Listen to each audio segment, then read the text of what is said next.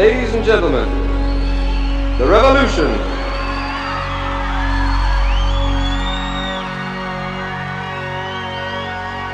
Dearly beloved, we are gathered here today to get through this thing called life. Electric word, life, it means forever, and that's a mighty long time. But I'm here to tell you, there's something else. The afterworld. A world of never-ending happiness. You can always see the sun, day or night. So when you call up that shrink in Beverly Hills, you know the one. Doctor, everything will be alright. Instead of asking how much of your time is left, asking how much of your mind, baby. 'Cause in this life, things are much harder than in the afterworld. This life, you're on your own. Hello and welcome to the podcast formerly known as Cinephilia. This is episode number 1999. I'm Mr. McGee, and this is my co-host, Dr. Everything Will Be Alright. I didn't know where we were going with that, but hello. Obviously. No, really, I'm Michael Gaddy. And I'm Trevor, the artist formerly known as Trevor. And it's actually episode number 15, but I thought I'd do a little special intro. I get it. Might have been cooler to just pretend like it didn't happen and just keep moving on, but I wanted it to be a surprise to you, so. But it was funny, so. It was fun. So, yeah, that's, if you haven't figured it out, we're going to be talking about Prince today. But we can talk about, well, we saw each other a few times in the last week. Yeah, we sure have. So we saw each other the day after the last time we recorded. We saw a movie, and we saw each other yesterday when we saw two movies, and we'll talk about that at the end. And then we met each other in the alley last night. So that way we can run over somebody with a motorcycle and then tell a drunk girl to get on and then try to take advantage of her. But yeah, I don't really have anything about the last episode because I haven't listened to it, but I also remember I edited it, so it's not an easy word to say, edited it. Yeah, it's always strange. Yeah. I don't really have anything to say about the episode either. Cool. So let's talk about this movie. It's our first musical, and it's I know I was going to say it's fitting to record this movie on my birth month, even though it's the 30th of June, because we're talking about a movie from 1984, the year I was born. Mm-hmm. And yeah, so, but this movie did come out in July of 84, so. July 27th, 1984. Yeah. But before we get into the movie, the soundtrack was released in June of 84, just like me. So speaking of 1984, we can some of the events that happened that year were the original Macintosh computer was released with a Super Bowl ad that's probably the most famous Super Bowl ad of all time, directed by Ridley Scott, which is coincidental. The introductory price was $2,495, which is $7,000 today. Oh my God! And it, despite its fame, it's the original Macintosh was a failure and led to the removal of Steve Jobs from Apple the next year. Also in 1984, the Summer Olympics were held in Los Angeles for the second time, the first time being 1932, and the third time will be in 2028. And the Teenage Mutant Ninja Turtles issue number 1 was first published, and by published I mean the two creators wrote it at their home and printed 3,000 copies using a tax refund and a loan from the family. And now an issue, I was looking for a number 1 first print issue of Teenage Mutant Ninja Turtles. It'll set you back $30,000 to $50,000, which is impressive for an 80s comic. Very impressive. And other big things. I was born that year, but not only me. LeBron James, Scarlett Johansson, Olivia Wilde, Avril Lavigne, Katy Perry, Mandy Moore, and Mark Zuckerberg. Which, reading that list makes me go, what have I been doing with my life? A lot of pop stars in there. Yeah, a lot of pop stars. I'm sad that you gave up on your dream to become a pop star. To be a hot female pop star? Mm-hmm. Yeah, no. Or a tall, black basketball player. Yes. Because I said LeBron. But you are tall. Yeah, so I could have been. Daddy's 6'4", ladies and gentlemen. Maybe even 6'5".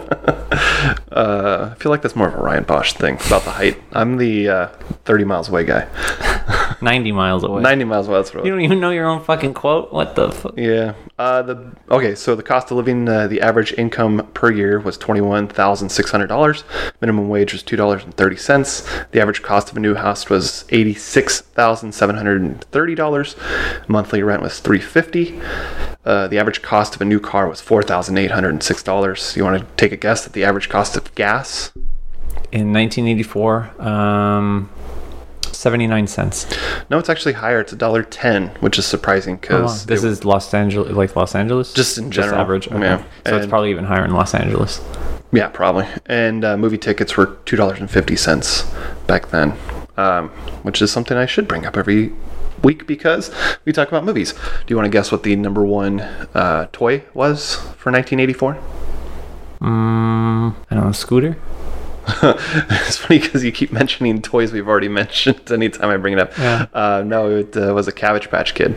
Oh, that's good. Yeah, and because of its popularity in the mid 80s, when because I'm going to talk about video games here in a second. In 1984 was kind of this bridge between the power or the popularity of Atari and Nintendo, because 1983 was this big video game crash where everything except for in America, everything except for computer games became like, don't know what the word I want to use, but they weren't popular anymore because the market was flooded with too many video games and too many bad video games, including the E.T. game and the bad Pac-Man game that came out for Atari 2600, and then the E.T. game was literally buried. There's like a urban legend, but it actually turned out to be true that that game was such a bomb that they buried all the copies of it in the desert somewhere. Yeah, and someone uncovered them, right? Yeah, there's a whole documentary called Game Over that was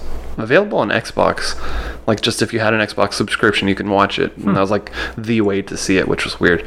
But Nintendo was popular with Donkey Kong in the early 80s, and then they made their Famicom. Family computer is what it stands for, and that became popular in Japan because, like I said, Japan, or just in America, the crash happened. In Japan, video games were still booming, the arcades were still going crazy, and they decided to bring it to America, but they couldn't call it a video game, so they called it the Nintendo Entertainment System.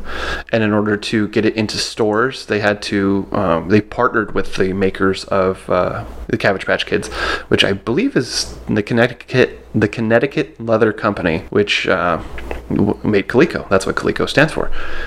They also did the Cabbage Patch Kids, if I remember correctly, and they said, so like they called big box companies and said, hey, in order to get 1,000 Cabbage Patch Kids, you're gonna have to take like 200 Nintendo Entertainment Systems. And they're like, fine. And then, a few years later, suddenly the NES became one of the most popular toys of all time as well. So if we get to 1987, the answer is Nintendo Entertainment System. I'll try to remember that. Yeah.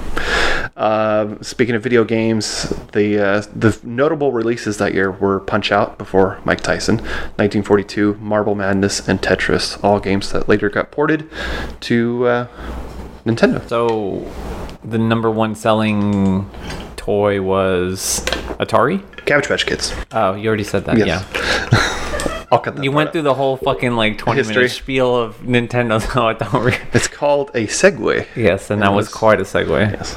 19 minutes long. But great, good information. I didn't know that about Famicom and Coleco, because I remember I know the name ColecoVision. I don't know what that is, but the name sounds familiar. Like Nabisco's National Biscuit Company, or Connecticut Leather Company. For television, the top 5 shows on TV were Family Ties, 60 Minutes, The Cosby Show, Dallas, and the number 1 show on television was Dynasty. Some of the shows that made their debut in 1984 were The Cosby Show, Miami Vice, Transformers, Murder, She Wrote, Who's the Boss, Night Court, Jeopardy, Charles in Charge, Punky Brewster, and Muppet Babies. A few of the shows that had their finales in 1984 were Captain Kangaroo, the original Fantasy Island, Happy Days, and Three's Company. Movies, we're going to leave music for last for obvious reasons. The top 5 movies of 1984 were The Karate Kid, Gremlins, Indiana Jones and the Temple of Doom, Ghostbusters, which I was surprised wasn't number one, but Beverly Hills Cop was number one. Wow. Yeah. Other notable film releases were Police Academy, Footloose, Romancing the Stone, Star Trek III, The Search for Spock, Splash, which was the first Touchstone movie, Amadeus, which won Best Picture, This is Spinal Tap, The Terminator, A Nightmare on Elm Street, Paris, Texas, 16 Candles, Once Upon a Time in America, The Last Starfighter, Never Ending Story, Dune, Repo Man, Blood Simple, Children of the Corn, Breakin', The Natural, sound like that was one word, or one movie, Breakin' the Natural, Muppets Take Manhattan, Revenge of the Nerds, Red Dawn, The Adventures of Buckaroo Banzai Across the Eighth Dimension, Starman, Silent Night, Deadly Night, and Breakin' 2, Electric Boogaloo. I didn't know both of those movies came out the same year, which shows you, because if you've watched the Canon documentary, as I know you have, they pushed that second movie out as quickly as possible, not even like giving it a full year to capitalize on the success of the first. And the second one apparently sucks. And they have that.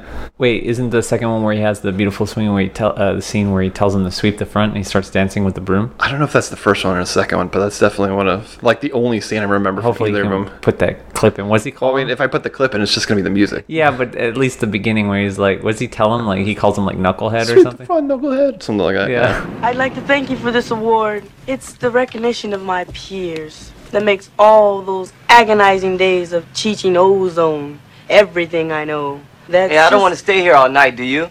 award winners don't push brooms. Oh, yeah? Why don't you go out and sweep, man? Who do you think you are anyway, Fred Astaire? Who? Just go on and sweep, knucklehead.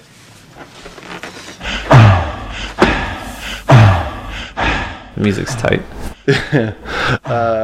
Eventually, maybe we'll get to that movie. Yeah. We run out of ideas for movies. Episode 3,400. Yeah. One of the We've upgraded to 3 fans. Yeah. As far as music goes, I think 1984 is one of the greatest years in music history. The top 5 songs don't necessarily show that, but starting at number 5, we had Relax by Frankie Goes to Hollywood. We had Girls Just Want to Have Fun by Cyndi Lauper. Wake Me Up Before You Go by Wham. Yes. I Just Called to Say I Love You by Stevie Wonder. Do you want to guess the number 1 song of 1984? The hint is, it's not Prince. I was going to say When Doves Cry. Yeah, that's what I thought it was too, but apparently it's not. We Are the World by USA by Africa. No, but... USA for Africa. No, wasn't that one of your guesses before? Maybe. That might be like 85 when it came out. But no, it's Careless Whisper by George Michael. Oh, yeah. Wow, so we had 2 number 1s. Yeah. Other popular songs, and this is a longer list than the one I just went off with movies. Yeah, let's abbreviate it. Against All Odds by Phil Collins, Born in the USA by Bruce Springsteen, Cruel Summer by Nanarama, Drive by The Cars, Footloose by Kenny Loggins, Forever Young by Alphaville, Ghostbusters, Ray Parker Jr., Here Comes the Rain Again by Eurythmics, I Feel For You by Shaka Khan, I Wanna Rock by Twisted Sister, I Want to Break Free by Queen, I Want to Love... A lot of I wants for this. Well, it's in alphabetical order. Oh. I Want to Love What... I Want to Know What Love Is. I really did a typo on that. By Foreigner. Jump by Van Halen. Jump by the Pointer Sisters. Karma Chameleon by Culture Club. Like a Virgin by Madonna. Panama by Van Halen. Pride in the Name of Love by U2. Radio Gaga by Queen. Rock You Like a Hurricane by the Scorpions. Sad Songs Say So Much by Elton John. Shout from Tears for Fears. Sister Christian by Night Ranger. Smooth Operator by Sade. Sade? Is that how that's... Yeah. Sade? Yeah, Sade. Well, there's no H and there's no like but there accent. Isn't there an accent mark above the E? Not the one I saw, but I saw it on Wikipedia. So, Somebody's Watching Me by Rockwell, featuring Michael Jackson, of course. Some Guys Have All the Luck by Rod Stewart. Summer of '69 by Bryan Adams. Sounded like you were going to say something. No. Okay. Sunglasses at Night by Corey Hart. We Belong by Pat Benatar. We're Not Gonna Take It by Twisted Sister. What's Love Got to Do with It by Tina Turner. You Spin Me Right Round by Dead or Alive. Do They Know It's Christmas by Band-Aid. So that was close to the other thing. Mm-hmm. Last Christmas by Wham. And then, of course, the Purple Rain album with hits like Let's Go Crazy, When Doves Cry, and Purple Rain. Which I think this is one of the greatest albums of all time. Agreed. Okay. Definitely one of my favorites of all time. What are some of the others that you would probably put on that list for context? For like favorite Prince albums or just favorite albums of all time? Albums of all time, and then Prince. We can talk about Prince albums too. Well, obviously Bad is on there, and I know everyone is going to be up in arms about the fact that I don't think Thriller is his best album. I think Dangerous is better than Thriller.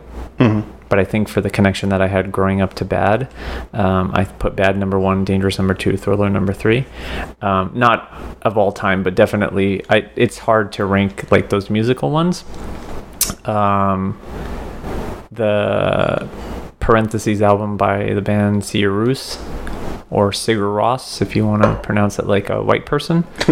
Hello Dear Wind by Paige France. Between the Heart and the Synapse by Receiving End of Sirens. Let's get the abbreviated version. Yeah. Fuck you. You just went on for 30 minutes and you're telling me to abbreviate. No, 5. I'm making fun of you for giving me shit. Fine. No, keep going. I don't. I wasn't prepared to think about that. So, like, just off the top of my head, those are the ones that come to mind. Yeah, it would have been better if I prepared you. Yeah, that's okay. Instead, I sideswiped you. And then obviously Purple Rain is on there. That's my all-time favorite Prince album. Right. Any other Prince albums that of note? Oh yeah, for sure. Everyone says that Sign of the Times is like his best album, like it's a masterpiece, and it is a masterpiece, but I think Purple Rain is better. I think there's a couple songs on Sign of the Times that are kind of like whatever, like not filler, but it is a double album. So there are some songs that like could be skipped, and Purple Rain is just like from beginning to end, it's like a perfect album, perfect blend of everything. Yeah, there's not a wasted song on that album. Not at all. I really like Around the World in a Day, but again has some filler on it, like God. That just goes on and on. What about Batman? It's not really a Prince album though. Yeah, it's not, and a lot of those songs, well, we're gonna get into like a lot of like backstory about Prince in general and just like little bits of trivia not really related to Purple Rain, so we might go on little tangents, but which is fine. He already had like 3 or 4 of those songs written for other because he's so fucking prolific with the songs that he writes. He just has like hundreds and hundreds of songs laying around, so he basically just like refitted songs that he had already written and put it. So like that song Vicky Waiting on the Batman album is actually it was originally called Anna Waiting, which he wrote it for someone else. And makes sense. Yeah, so a lot of those songs were just like reworked and put onto the album, which seems kind of like I don't know, cheap, I guess, because he's not like writing songs, but I do love Trust and Not Bad Dance. Not Bad Dance. Like Party Man. Party Man. I was like, I know it. I heard it yesterday. I was checking it out today because there was a song in this movie that I was like, that sounds like one of the Batman songs. Is it Trust or is it Party Man, or is it the other one? Oh, Trust. Okay, no. So okay, I don't know. We'll talk about that. And since you asked, some of what I think are some of the greatest albums of all time are like, you know, I'm a little more basic when it comes to that. So I have like Abbey Road, and I have Thriller, and Joshua Tree, and Pet Sounds. I think the Doors self-titled album is one of the greatest. Marvin Gaye's What's Going On. Oh yeah, Marvin Gaye. Night at the Opera by Queen, and like Weezer's Blue Album, I think is a great album. Sounds like you went through like Spin's top 100 albums of all time, and you're like, oh yeah, I like that one. That's cool. What's funny is like my dad posted. He probably posted somebody else's like question of what are your 11 albums, and so I had that in one of my note-taking apps, so I just went back to that and just copied it and pasted it. So probably back then, yeah, I did. As far as Prince goes, I'm not a huge Prince fan. Not like I don't like him, but I just didn't grow up with him like you seem to have. No, and that's the ironic thing is Michael Jackson 100%. Yeah, I did. Like I have home movies of me at like 4 and 5 years old, like dancing along to, you know, Smooth Criminal and stuff like that. But Prince I didn't really get into until I was like maybe like 13 or 14. And like I knew who he was, but I didn't know any of his songs. And then when I first heard Purple Rain, I'm like, oh my god, I've heard like I Would Die For You. Like I've heard that song. I had heard that song so many times. I was like, oh, so this is Prince. And there are other songs like that I didn't know were Prince until then. So I got into the Prince game pretty late, but definitely between him, Michael Jackson, and George Michael, like those are probably like my 3 favorite artists of all time. There you go. Yep. You mentioned earlier about Michael Jackson, your favorite albums of his. I think his albums. I think Thriller's probably his best. I mean, obviously, I put it on the list because I am one of those basic people that feel that way. No, I don't think it's a basic thought. I was saying that most people agree, and they would give me shit for thinking that Bad is better, or even Dangerous is better than. Yeah, I mean, I don't think Dangerous is a bad album by any stretch of the imagination, to use a pun. But my favorite is actually Off the Wall. Yeah, I knew that you really liked Off the Wall. Yeah, which is great. It's a fucking great disco album. Yeah. Where does Invincible rank for you? Well, Invincible's like remixes and stuff like that. Like it's not. It is? I thought it was a new album. Or are you thinking His Story? I think Invincible has remixes on it too. It might. But His Story is like kind of a compilation, like completely. But Invincible had like remixes. Yeah. I love that You Rock My World came out on Invincible, didn't it? The place I heard it was on that Ultimate Collection, like 5-disc set. Yeah, well, let's see. Yeah, it was on Invincible. Okay. I love that song. That's one of my all-time favorite Michael Jackson songs, so I won't say that I don't like that album. So speaking of Michael Jackson, yes. Prince, no, but speaking of Purple Rain, it's literally a soundtrack, and I never really think of it as a soundtrack because one, I didn't watch Purple Rain until today, and two, when I think of soundtracks, we were talking a little bit about this in the car yesterday about how sometimes, like, when I think of soundtracks, I think of music that was put together from older music to put into the movie, kind of like Guardians of the Galaxy or Baby Driver, versus like this, where it's kind of like all new music for the movie.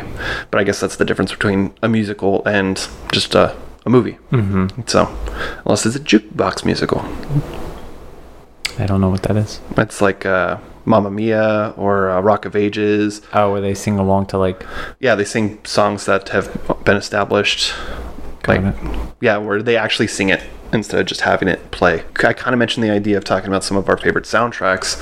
Did you think of any? Yeah, so the first ones that came to mind were definitely The Curious Case of Benjamin Button. Yeah. The score for that, that's the score. The score is a little different. Well, I'm counting that because generally I don't pay attention to scores, and that was like one of the first where I was like, this is the most beautiful score I've ever like noticed in a movie. Okay, well then I don't know. Like the only one that I can think of now, because I guess the other two are scores, is Lost in Translation. Okay, yeah. And then Romeo and Juliet, like both volumes Romeo of that. plus Juliet? Yeah, the Baz Luhrmann. That's like one of the best albums, like movie albums ever. It's like has so many good songs on it, and like all the artists on it are crazy. Yeah, I've never seen that movie. I started watching that movie. You've never seen that movie? No. Hold on, let me make a note here. As you accidentally stop recording. Yeah, that's me typing ferociously. Yeah, so like I mentioned Forrest Gump yesterday, and it's like, oh yeah, that's a great soundtrack, but at the same time, because it's like some of the greatest songs ever, but at the same time, it's like someone mentioned that it's because Robert Zemeckis just goes, oh, they're in Vietnam, so let's put Fortunate Son by the most CCR in there. Stereotypical songs on there. Hound Dog because it's the 50s and stuff like that. So yeah, I would have to knock off points, but if I'm talking Robert Zemeckis, and Back to the Future is up there for me, but you know, I'm a little biased in that sense. But then there's 500 Days of Summer, and like I said, the Guardians movies, and Guardians of the Galaxy and Baby Driver are definitely up there, especially with how they use the music in those movies. So so we can talk about the reception of the movie now. make it sound like I'm giving you permission. Oh, well, thank you. So the consensus on this movie on Rotten Tomatoes, the film currently has a 70% rating based on 56 reviews, which seems very low, with an average rating of 6.39 out of 10. And the critical consensus reads that Purple Rain makes for undeniably uneven cinema, but it's held together by its star's singular charisma, not to mention a slew of classic songs. On Metacritic, it has a score of 55 out of 100, indicating mixed or average reviews. Yeah, that pretty much sums it up. Okay. Not to give too much away. Budget and all that? Yeah, so... Or do you want me to guess the budget? Sure, you can guess the budget. I'm going to go low again, and I'm going to say like 8 million. Okay, that's pretty good. The budget was actually 7.2 million. Damn, I was like close. I'm like within like 2 million each time. Do you want to guess what it made worldwide? Well, you have said, and I also read it, that this was the number one movie the weekend it came out, or at least around the time that When Doves Cry was a number one hit. So I'm going to guess and say that this made some money back, but this is also 80s money before Batman. So I'm going to say that in total, 80 million. Close, $75 million worldwide, which is a huge return on $7.5 million. Yeah. Which I'm assuming most of it went to Prince. I'm sure a lot of it. Yeah, I mean, music royalties and all that. Yeah. So as Gaddy discussed, the release date of this movie was July 27th. So this actually came out almost 1 month exactly after the album Purple Rain came out. So we have I have a little bit of information about everything that was going on during that time. So obviously Prince had the movie, had the album, had the single, and then had the tour, the Purple Rain tour. They were all called Purple Rain.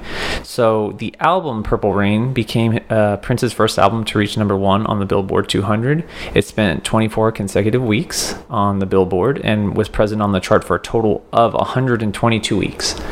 That's a very long time. Yeah. When Doves Cry and Let's Go Crazy reached number one on the Billboard Hot 100, while Purple Rain peaked at number 2, which is unbelievable that it didn't make it to number 1. How long is the song, though? So that's another thing that I want to get into is... We can talk about it because it happens at the beginning of the movie, but I won't forget. We'll talk about that. Yeah. But one thing about Purple Rain, it won the Oscar for Best Original Song. Yes, it did. So. And the song I Would Die For You peaked at number 8. In May 1996, the album was certified 13 times platinum by the RIAA. It stands at around total sales of 25 million copies, making it one of the best-selling albums of all time. Prince and the Revolution won Grammy Awards for Best Rock Vocal Performance by a Duo or Group, and Best Score Soundtrack for Visual Media, and like you just mentioned, won the Academy Award for Best Original Song Score for the song Purple Rain. Yeah, it's weird that they add the word score to that. Yeah. I was like, well, I wouldn't say that's a score. No. So then the Purple Rain Tour, which was also number 1 for biggest ticket sales, it began in the Joe Louis Arena in Detroit in November 1984. In addition to Prince and the Revolution, the Purple Rain Tour featured Apollonia 6, which is featured in Purple Rain, and Sheila E. If you don't know who Sheila E. is, she's a protege of Prince's. She's an amazing drummer. She had her own group, but was featured on a lot of Prince's songs. So most notably, she did... oh my God... A Love Bazaar with Prince.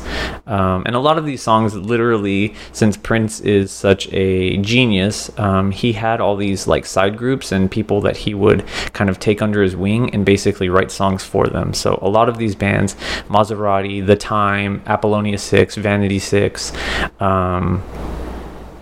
what are some well-known songs that people think belong to other people that Prince actually had a hand in? So Prince wrote, and there's no hand in it, like he's the only one, like because he's such a perfectionist and he is a genius musically and otherwise creatively. Manic Monday, I think the Bangles originally. Bananarama? Wait, no. Cruel Summer Day. I was like, did I just say that? Oh yeah, it's Cruel Summer. Different timing. He wrote that song, obviously. Nothing Compares to You by Sinead O'Connor. He wrote that. There's a lot of other songs, and I know one specifically. Yeah, I'm trying to think of it, and when I hear it, it'll... Yeah, I don't know. I can't think of it right now. It's a MC Hammer song. Oh, really? Yeah. I didn't even know MC Hammer. We got to pray just to make it today. Oh, no. I literally did not know that. I found that. I was like, wait, Prince wrote that? The guy who wrote Darling Nikki wrote that song? He also talked about how we need to pray? Well, I mean, that's the thing. It's like, this is when he started to... Well, no, because Prince has always had... Kevin Smith did a really great, if you've never heard it, I think we've talked about it before, where he talks about working on a documentary with Prince, and he puts it really, really succinctly, and I hope you can find the clip, where he basically says that, like, Prince has always had, like, one foot into, like, kind of controversial things, so talking openly about sex and monogamy and, you know, saying bad words, and then still singing about God. So he's had lots of songs about God, and even on Purple Rain he sings about, you know, reach out to him on Let's Go Crazy and Purple Rain, like talks about the afterlife. Yeah, he's always been very religious, but also kind of controversial in the stuff that he said. But then, like, as time went on, he became less controversial, less risque, and more religious. So he was a devout Jehovah's Witness. So over time, he, you know, lost that controversial side of himself. Edge. Yeah, I mean, his songs controversial. Yeah. And, like, I don't know if you've ever seen, like, what he used to go on stage on when he was during the Controversy album. He would literally be wearing, like, bikini briefs and, like, thigh-high socks and, like, a coat, and that's what he would play. And then, like, you know, there are a few outfits in this movie where I was just like, really, that's what you're gonna wear? Okay, well, whatever. If you go back in time, like, before then, like in the late 70s when he was first coming out, right, and, like, doing, like, Controversy and Dirty Mind and stuff like that, he was even more wild. So yes, going back to what we were saying, Prince is extremely prolific and has given many people written songs for them, and there's probably songs that he's written that we don't even know of, that no one has, like, said anything and said, like, oh yeah, Prince wrote this and gave it to me. He's written songs and made music videos that, like, full costumes, sets, actors that have never seen the light of day. Yes. So there's something that's always been talked about is, like, the vault. And Prince literally has a vault in his estate, or had, past tense. I don't know if you know, Prince is actually not with us anymore. Wait, what? So he has a vault of unreleased songs, and some of, like, actually one of my favorite songs by him is actually, like, a bootleg, which means that it was never officially released in 1982. It was released later, but it's completely different, and it's actually called Extra Lovable, and it's like... Bless you. God bless you. The song is called Extra Lovable. He wrote it in 1982, and then he reworked it and re-released it, but it's pretty... I don't want to say shocking, because it's nothing, like, crazy, but he does mention wanting to rape someone in the song, which is, like, very interesting. But it's a great song aside from that. But I can see why it never was released. But then he redid it, like, later, I think, like, in the 90s and stuff like that, or in the 2000s. And they're all, like, there's 3 versions, and they're all really good. But the first one is my favorite. And that is a song that was in the vault. He, like you said, Kevin Smith talks about being in the vault, doing this documentary for him, which would never see the light of day. And he talks about it in the what is it, One Night with Kevin Smith? It's one of those. Yeah. Anyways, it's really great. It's like 40 minutes long, extremely detailed, really funny. So if you have the time, I would highly suggest checking it out. Yeah, because I'm definitely going to put clips in, but I doubt I'm going to put the full thing, because it's like 20 minutes of him talking about it. It's longer. It's like 30 or 40. Yeah. It's like, it's really good, though, and very, very interesting. I collect my stuff, and Stephanie, who was kind of my chaperone all week, wasn't even there anymore. And I said to her before she left, I was like, this is the last day. What are we going to do? Am I cutting this thing? Is somebody else cutting it? She's like, they've been cutting it already. He used some of the footage at his show in St. Paul last night. I'm like, really? I mean, I feel so useless. Like, I'm sitting around trying to maintain my composure, and stuff's being already cut? I was like, that's great. So you'll have a cut of the documentary done, like, next week. And she's like, yeah, but I wouldn't count on seeing it, really. I was like, well, why? She's like, well, frankly, a lot of this stuff never sees the light of day. And I was like, what do you mean stuff never sees the light of day? She's like, I'm his producer, right? I produce 50 music videos for him. I'm like, that's awesome. Which ones? And she's like, you've never seen them. And I was like, how have I never seen them? She's like, because they're for songs you've never heard. And I was like, well, where are they? She's like, he puts them in a vault. And I was like, for what? And she's like, I don't know. I was like, when you say music videos, is it just him on stage playing? She's like, no, 50 fully produced music videos with costumes and sets and everything. She's gone, money was spent. And I was like, and they've never been seen on MTV or anything, BET, VH1? She's like, no, he just puts them in the vault.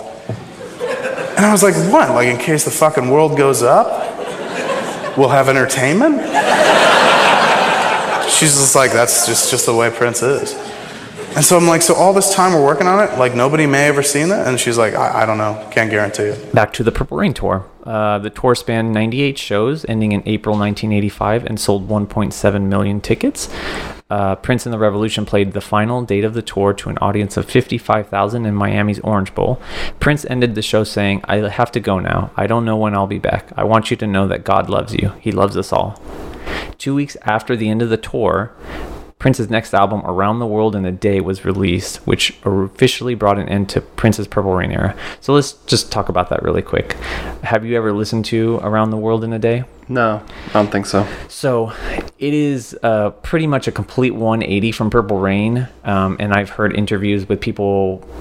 Prince was so far ahead and just always thinking forward that when they were doing Purple Rain, like the tour, he was already over it. So he was already writing and recording new music. So 2 weeks after this tour ended, he released an album. So that shows you how much foresight he had about doing a new album, like while they were recording it. He was over it. He wanted to continue to grow and, mature as an artist. And that album has some amazing songs on it. And one of my favorite songs is actually a B-side on that, She's Always in My Hair. But it has like Pop Life, Raspberry Beret, like classic songs. The tour was considered by Rolling Stone as groundbreaking in many ways because it introduces Prince's most elaborate sets and featured occasional cameos from Bruce Springsteen and Madonna, which confirmed Prince's place as pop's most commanding star during the Purple Rain era. So what you're saying is he went from star to superstar. Yes, this is where he hit superstardom. Yeah. This is when he became a superstar. There you go. Let's get into it, shall we? Yes. So I talked about, I think last week, the idea of talking about or what you think the movie is going to be. And before I watched the trailer, because I did end up watching the trailer before writing this down, that I thought it would be kind of more like Moonwalker. It'd have like the vignettes. Yes. And I explained to you that it's not that. You did, yeah. But I also thought maybe it did have a narrative, and maybe Prince, maybe like a vanity project for Prince to make him look like he's like some kind of like god or superhero or something like that, like so many people do, because he obviously has an ego. Yes, he does. Probably more so than Michael Jackson. And then after I saw the trailer, I kind of assumed it was maybe more like the jazz singer, about that idea of he wants to be a musician, but his dad says that he shouldn't, and he won't allow him to do it. And that's like the main struggle of the movie. But that, as it turns out, that isn't. That it's actually about one of the dumbest women ever. Has a tough time choosing between a Jehovah's Witness who almost ditches her after convincing her to jump into a lake topless, or Beautiful from the Player Haters Club. Was that your 1 minute elevator pitch for it? Yeah. Okay, I was going to ask about that. Yeah, because as soon as I saw Morris Day, I was just like, this is a fucking Chappelle Show sketch right here. Like, but that's the thing. That's what inspired the Chappelle Show stuff. Did you get all the references from the Chappelle Show skit that he does, like that is from this? Yeah, I didn't. I should have actually watched it right afterwards, and I didn't. But well, we'll go through it. Trying to play Computer Blue, Darling Picky. So a little bit of backstory behind the movie and how it got made. Following the release of Prince's masterpiece, 1999, I think 1999 is a masterpiece. That's probably, I would say that's my second favorite Prince album. That came out in 1982. Prince confronted his then manager, Robert Cavallo, and told him that he would not renew his contract with him unless he got to star in a studio film. There's actually a podcast, the only like official Prince podcast, where they actually did an interview with Robert Cavallo, and basically he said that he wants funding from a the way he put it was like, no Jews and no mobsters money. Like, he wants backing from like a major motion picture studio with like a producer whose name is going to be on like the billboard for it. So every studio that they had met with rejected the premise of a musician-led film, leading Cavallo to produce the film himself. Which is strange because this has happened many times before. I mean, the Beatles probably most famously had all their movies, starting with Hard Day's Night, and then the Monkees had like their own sitcom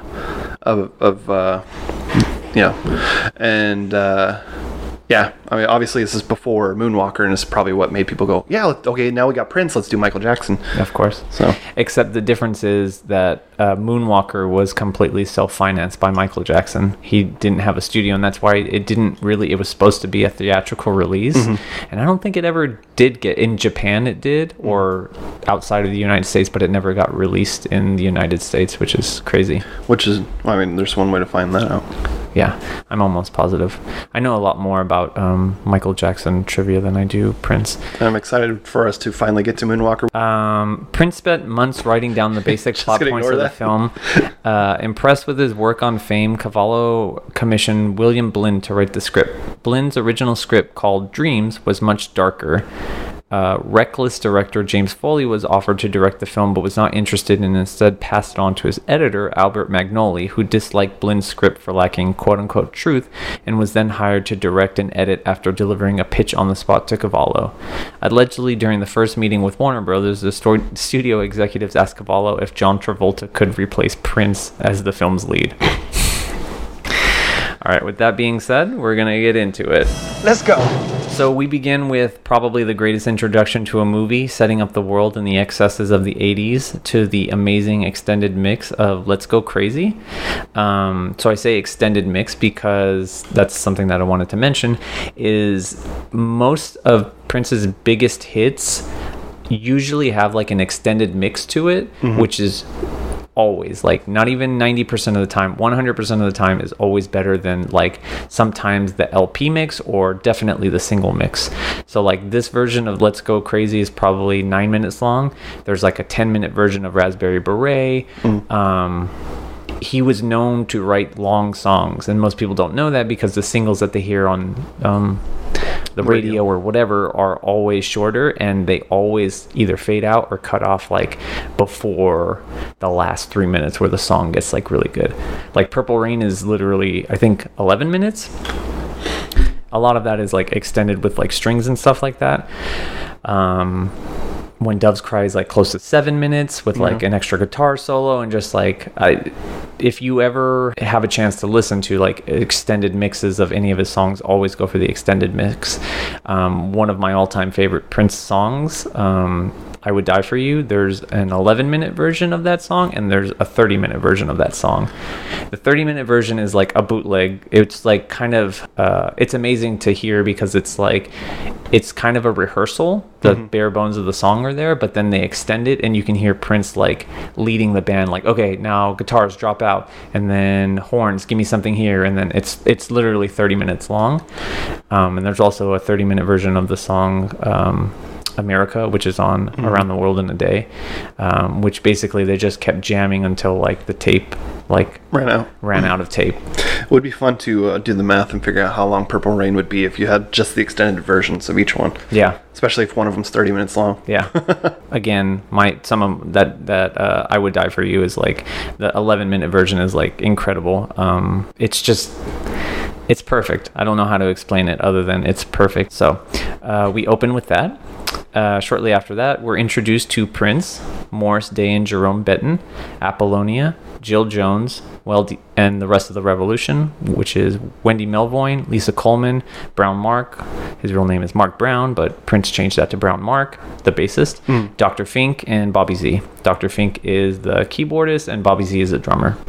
So during the scene, while they're playing live, we intercut. We meet Apollonia for the first time. She stiffs a cabbie and runs out before paying. Morris Day is vacuuming his room in his unmentionables, and Prince is checking himself out in the mirror. Did you? The cab fare was $37.75, which is insane because today that'd be $106. Yeah, who knows where she came from? Yeah, because yikes. Yeah. And my other thing about the cab thing, I was like, you might see this guy again. Like, what if you get the job at the club? You're probably going to see him again. So why wouldn't you? But she'll be staying across the street, so she actually finds a shithole motel to stay in, which is actually across the street from First Avenue, which is where Prince kind of got his start. So it's in Minneapolis, Minnesota, where Prince is from. And most of the movies filmed there. Most of it. No, a lot of it's filmed in Los Angeles, but it's supposed to be Minneapolis, and it's very obvious that it's Los Angeles. I looked up filming locations, and more were not Los Angeles. But then there was like one part where I was like, "Oh, that's definitely Los Angeles." Yeah. So she finds a shithole motel to stay in, and she actually hears the music playing at First Avenue, which just so happens to be directly across the street from her motel. She sneaks in after unsuccessfully trying to get in through Chick, played by the big bouncer guy. That's actually Prince's main security guard. His name was Chick. Yeah. And after sneaking in, she knocks the glasses off a waitress's serving tray with a hilarious exchange worthy of an Oscar. That's played by Jill Jones, which is another Prince protege. You can put the clip in because it's hilarious. She's like, "What, are you stupid or something?" What, are you stupid or something? Why don't you look where you're going? Listen, I'm from out of town and I have to see the manager. It's important. I'm a pretty good singer and dancer, and maybe he could use me. Do you have any experience? Yeah. Follow me. Hey, here, fill this out. I'll have him call you later. I don't have a phone. When will he be back? Well, you can try tomorrow. Okay. Thanks. Apollonia? Yeah, so everybody uses their real name in the movie, which is pretty crazy. Everyone does. I did want to say that hearing the intro in the movie makes you appreciate the album itself. I mean, it's a great intro to any album, but to have the movie context in it too, of just like, oh, okay, this is how the movie starts. So it's a really cool way to start a movie. And you see all the different people and the way they're dressed, and 84 and 85 are kind of the quintessential 80s years. So when you think of the 80s and the stereotypes of the 80s, it's usually 84, 85, around there, probably because of movies like Ghostbusters and Back to the Future being so popular around that time. And you talked about yesterday in the car about the diversity of the Revolution, and we actually get to see it here. So Prince was really big about diversifying and making his band appeal to a wider range of people. So he has, 2 white people, 2 females who may or may not be lesbians. And as he became more and more successful, his band sort of grew bigger and bigger. During Sign of the Times, like, his touring band had like 12 people in it, which was incredible. All, races and genders, and it's always cool because he's always, I don't know, thought outside the box, especially for the 80s as far as that thing goes. So. And he's kind of him and David Bowie are these pioneers in androgyny. And it's obvious that Jimi Hendrix was a inspiration for Prince. If not, then he's lying to himself, because Purple Haze, Purple Rain, the purple one and all. I think he gives props to Jimi Hendrix, especially since Jimi Hendrix is so iconic with the guitar as well, and the whole purple thing. So after Apollonia knocks over the glass, she immediately notices and is hypnotized by Prince's performance, because they're, during this whole period, like, Let's Go Crazy is still playing, and they intercut shots of them playing with what's going on in the story. They begin to set up the rivalry between the Time and the Revolution. So in the movie, Prince and the Revolution is only called The Revolution because Prince is called the Kid. He's not called Prince, so everyone calls him the Kid. And then Morris Day and the Time is just called The Time. So they start to set up the rivalry between the Time and the Revolution. We also see that Prince lives at home with his mom and dad, and his home life is not great. He walks in on his dad physically assaulting his mom. He gets in the way and he gets slapped across the room by his dad. His dad is played by Clarence Williams III. Also, you might remember him from Sir Smoke-A-Lot. Samson Simpson from Half Baked. Oh, okay. His picture on IMDb is the best. I don't know if you've ever seen with the giant afro and the sideburns. Yeah. Yes. To talk about the Jungle Love scene, because that's the song that the Time plays or performs. I forgot that this was in the movie because Kevin Smith had Morris Day in the Time at the end of Jay and Silent Bob Strike Back to perform Jungle Love. And I was like, Purple Rain. I forgot. Okay, no, that makes sense. I also like how Morris Day has a mirror up on stage. That guy shows up with the mirror and he's like looking at himself. I'm like, yeah, this is definitely an inspiration for a lot of Chappelle Show stuff, like especially Beautiful from. And they actually did that on stage. Like that was their shtick. Like Jerome is his second and basically like not his servant, but you know, his assistant. Sure. And they did that on stage too. And then Jerome went on stage, went on tour with Prince, and he would do kind of the same thing, and they would have shticks. He's like the funny man, and I think he's awesome in this movie. He's hilarious. From certain angles, Jerome looks like Michael Jordan. I don't know if you noticed that. Because when I first looked up, he was like, his profile was just right. He kind of looked like a young Jordan. But I was going to say that he's kind of like the guy who dances in the Boss Tones on stage, where he doesn't perform any. Yeah, he just fucking stands there and skanks like an idiot. Yeah. And this also, there are two things about the Time, because there's that, the rivalry between Prince and Morris, that I'm wondering if this inspired the idea of having Prince be in the Bad music video. Bad was conceived. I wanted to do a duet with Prince. It would have been great, man. It really would have, just for drama, man. You know how the fighters do it, and have the video with him coming to kick Michael's ass and your butt is mine, I mean, that's what it was written for, to do that. And I set up a meeting with Prince and Michael, which was the historical night.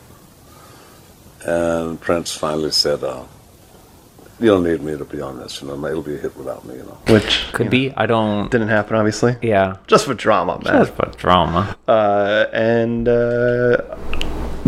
Apollonia starts to swoon when she hears them play, and I'm like, do you not see how goofy this guy is and how full of himself and weird? Just immediately she's just like, sometimes wow. Girls like a man with confidence. That's if you can call that confidence, sure. And then about the abuse happening at the home, I found it a little laughable with Prince running in, trying to stop his dad with that voice. And Dad. It was like Michael Jackson level voice, because when he talks later, he talks normal, but this was like, Dad, stop it! And it's just and then he's dressed the way he's dressed. He's dressed like Prince. Yeah. So. Do you hear me? Mom, Dad! You keep this place clean! Please, Dad, she's heard you! He wants to kill me. He's crazy. Dad, Look what please. he's doing to me. Funny. I will say that that shot, it's like a very fast tracking shot with a dolly, as he's running. I love that shot. I think it's a great shot. Yeah. Before he gets slapped. I half expected him to turn around to his dad and be like, how dare you? I'm a woman. Like in Batman Returns. How could you? I'm a woman. So the next scene is basically a walk and talk between Morris and the owner of the club named Billy. So they're basically Fat Albert. Yeah, sweatsuit and all. They're basically talking shit about Prince, the Kid, how he doesn't care about anyone but himself.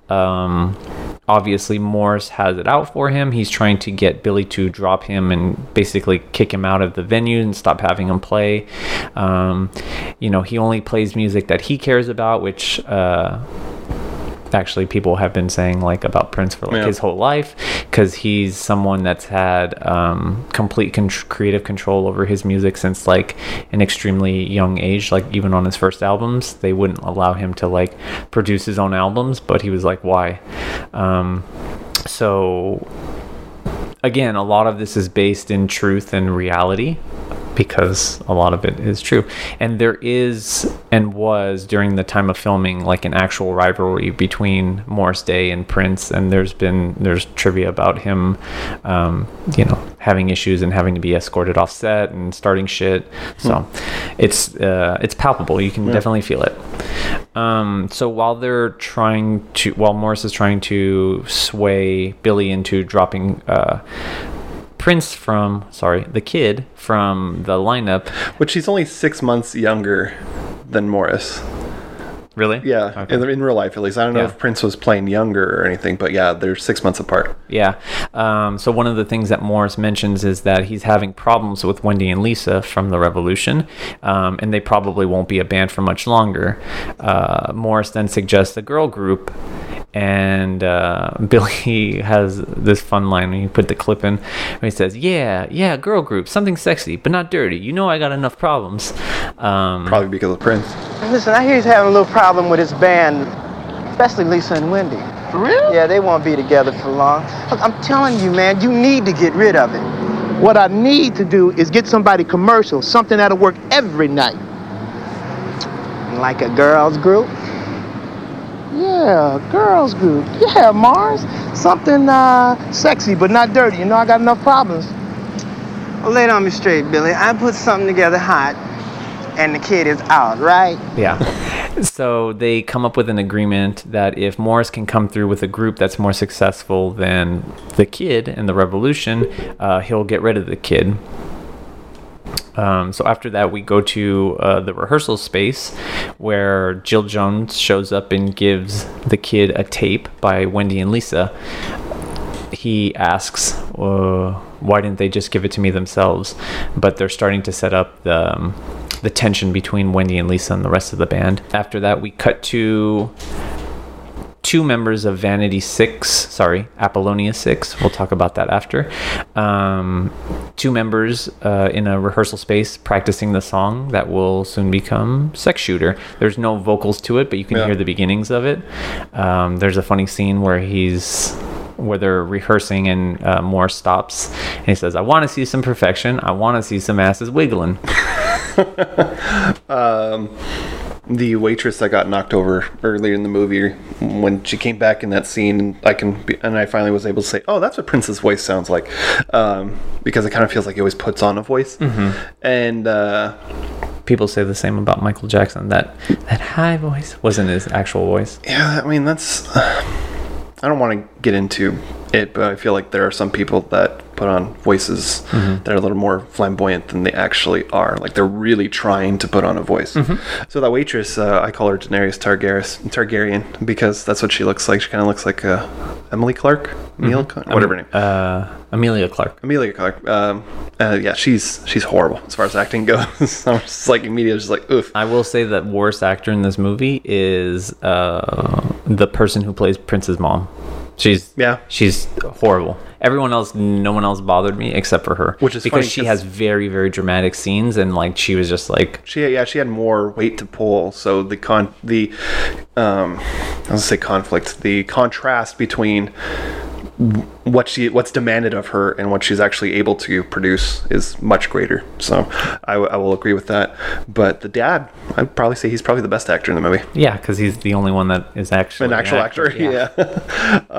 And then at one point, somebody at the dance studio, somebody says the bitches are okay. This just ain't happening, man. The bitches are okay, but we need something more exciting. And that scene when they're walking and talking was like, when the first time I saw this movie, I was like, oh shit, this isn't going to be like a rated PG movie, because there's a lot of rough language, and Morris Day consistently refers to women as bitches. So, and I guess this is not going to be Moonwalker. This is not going to be a rated G, fun time family movie. Yeah. Because we see boobs later. But anyways, I have written down throwing away that woman who can't act. So yes.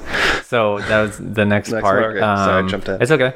Morris and Jerome are walking down the street where they're basically talking about Apollonia, which somehow they already noticed that she was in the club. Yeah, which is weird. Yeah. So none of this is really explained. How Prince sees her and they, whatever.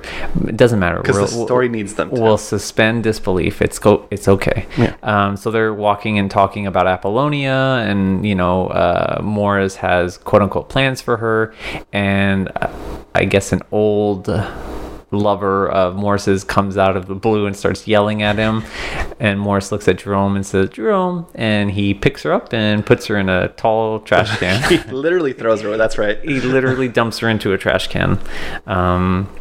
I'm not advocating it, but it was very interesting to see. The 80s were a different time, I guess. Yeah, well, as we'll get to. Yeah. And I think you're getting the next part. The next note I have is for the next scene. Yeah. So, as we were just discussing, somehow Prince meets up with Apollonia. We don't know how or why. There's no scenes establishing them like talking. It just appears. And then we get a really great music video set to Take Me With You, where they're... Well, first she steals her necklace. Yes.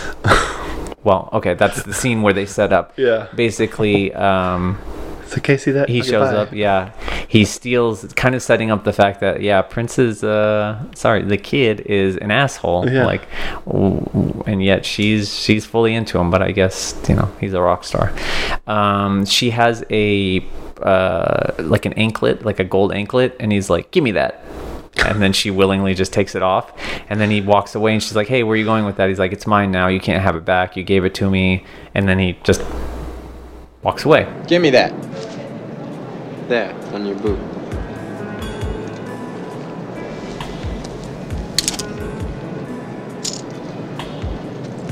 Hey, wait!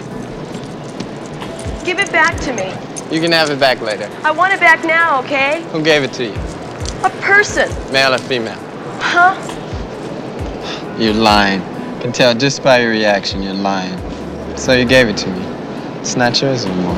It's like she doesn't understand that she can choose neither of the men and just be an independent woman. But she is trying to break into the industry, so she true. is, she's kind of like CC Baxter. They want to get higher status, and sometimes they're willing to take a little bit of shit to try to get that, that help to reach that extra level. You want to be a star, don't you? Yeah, exactly. So they get on a motorcycle together and they go off.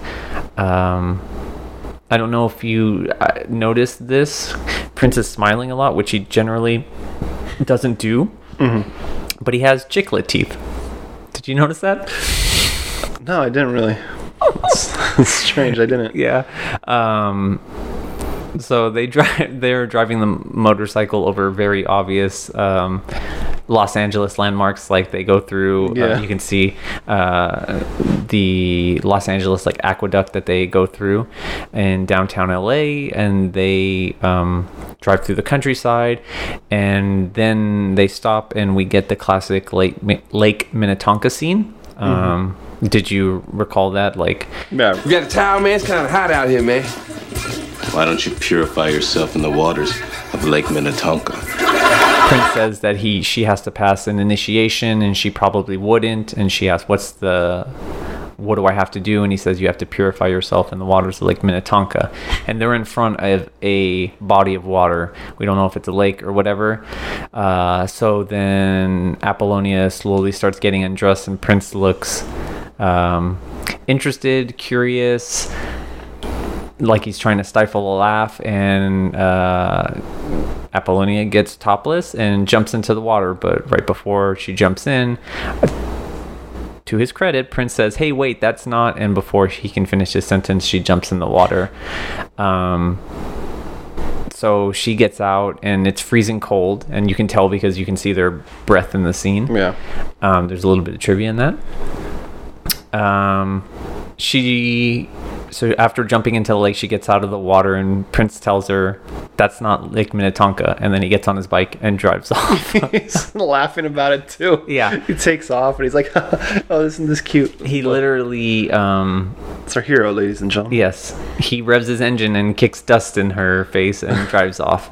And she's obviously very, very upset. And while she's trying to get dressed, Prince stops maybe like 100 yards away and looks back and is continuing to laugh at her falling like while she's trying to put her pants on. What do you think of that scene? I thought, oh wow, this isn't going to be like... Usually in a love triangle, you have the protagonist who is the most likable, the one you're rooting for, and they'll do something wrong. They'll lie about something, and that's one of the things that happens towards the end of the movie, like at the beginning of the third act, where they find out that the female finds out that they're a liar, or depending on what gender. Anyways, doesn't matter. The love interest finds out they're a liar, and you think, oh, well, no, it's over. But the third person in the triangle is usually either a jerk or also a pretty likable person, so it's a tough choice. Like The Notebook, if I remember that correctly. I think I barely saw that, but the James Marsden character wasn't an asshole. He was just, a good person. But in this, it's like you have two men that are just not good choices. Yeah, Prince is definitely not a good person in this movie. He's not likable, with the exception of his stage persona. He's moody. He's physically violent towards women multiple times. And the first time I saw this, I was like, "Holy shit!" And he was like able to like put this movie out and be proud of it. Like, he's an egomaniac. He's really moody. He's fucking mean to everybody. He treats his band members like shit. Yeah. He's not a likable person in this movie at all. But boy, can he sure play guitar. Yeah. No, it's his character, fortunately. Hopefully he's not that bad in real life. I'm sure, like I said, he definitely has an ego, and I'm sure there are a lot of negative things about him, but yeah, no, hopefully it's not this level of asshole. So yeah. So after that classic scene, the Lake Minnetonka scene. Oh, well, yeah, he does that stupid thing where like you're hanging out with your friends and you're like, get back in the car, and you go to reach for the handle and they drive away for a second. Yeah. And he does that to her twice, and she has her like around the motorcycle both times, and you're just like, okay, can we like you even less? Like, what is wrong with you? And then she sits down and he looks back at her with a look of disgust, and he says, knowing that she had just jumped into a lake because he basically told her to, he looks back at her and goes, "Don't get my seat all wet." Yeah, and then she still kisses him. Yeah, and then he smiles, and then they kiss, and they go off. Yeah, I have it written down that Apollonia is an idiot. Yes, she is. But she wants to make it hard. She's willing to put up with the bullshit to make it as a star, but she shouldn't have to. No.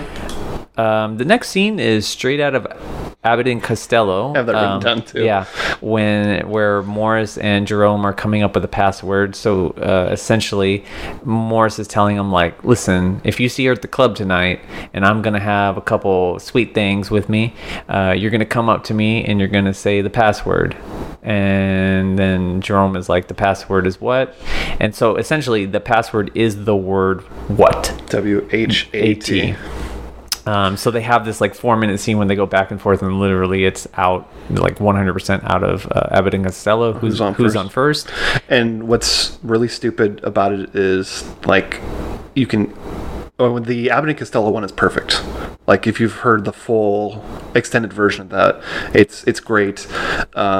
You can understand the misunderstanding. With this, it's like all he has to do is say the word "what" is the password, and it fixes everything. Yeah. At one point, I thought he was saying the password was password, and I was like, oh, you got modern. It. It's a modern thing. Yeah. He just runs up and goes password. You can put a little clip in there.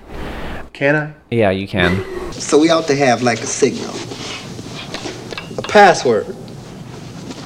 Okay, what's the password? You got it. Got what? The password. Password is what? Exactly.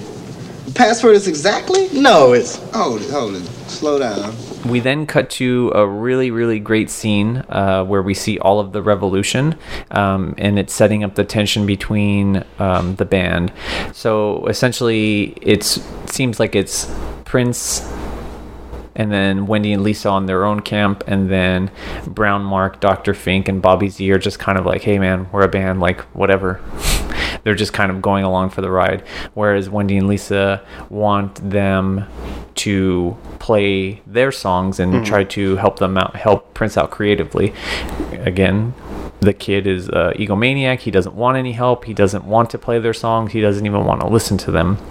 And, you know, they're hinting at this tension has been there for a long time, and it's building up to a boiling point. You know, Wendy says, like, I'm getting really sick and tired of this. And Lisa is, you know, also, she was like, probably, Wendy mentions, hey, did you get that tape that Jill gave you? And Prince doesn't answer and just kind of makes a face, and then Lisa says, like, he must have run it over with his bike. So it's setting up the tension there.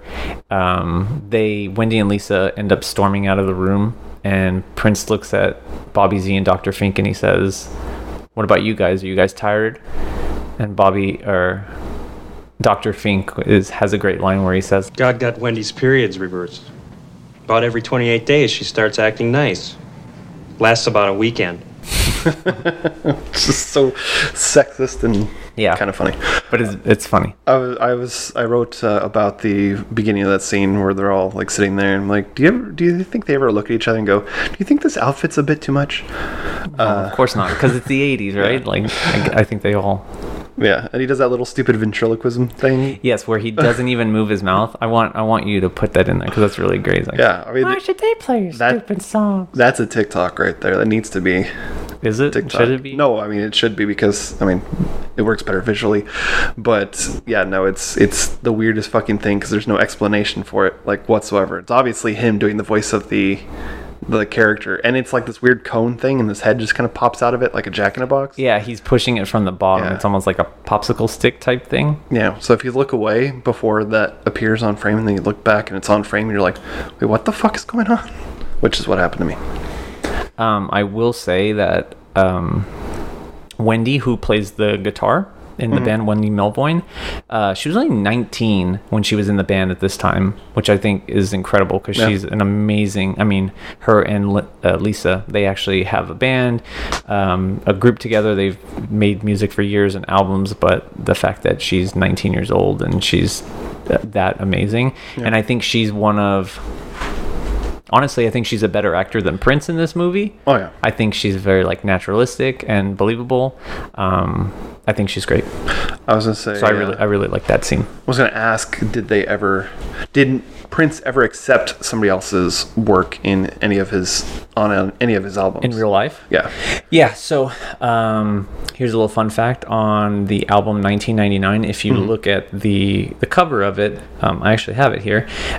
In the center, it's really hard to see. It's like hidden in there. It says obviously Prince and then 1999, but if you look in the center, it's kind of small, and the Revolution is written backwards on there. It was the first time where he had like a backing band. The Revolution was his backing band, and that's slowly they started like adding things, and then on Purple Rain they were actually like playing together as a band. Right. But there are a lot of songs that he did completely 100% alone. But he during this time, he was like, they were working together to make songs, but then again, after they released Parade, and I think shortly after that they broke up. So the Revolution were a band for like, I want to say like 5 or 6 years. Okay. And then they dissolved for basically the exact reasons in this movie. Like Prince wanted to do it alone. They wanted to go in different directions. He didn't want their input.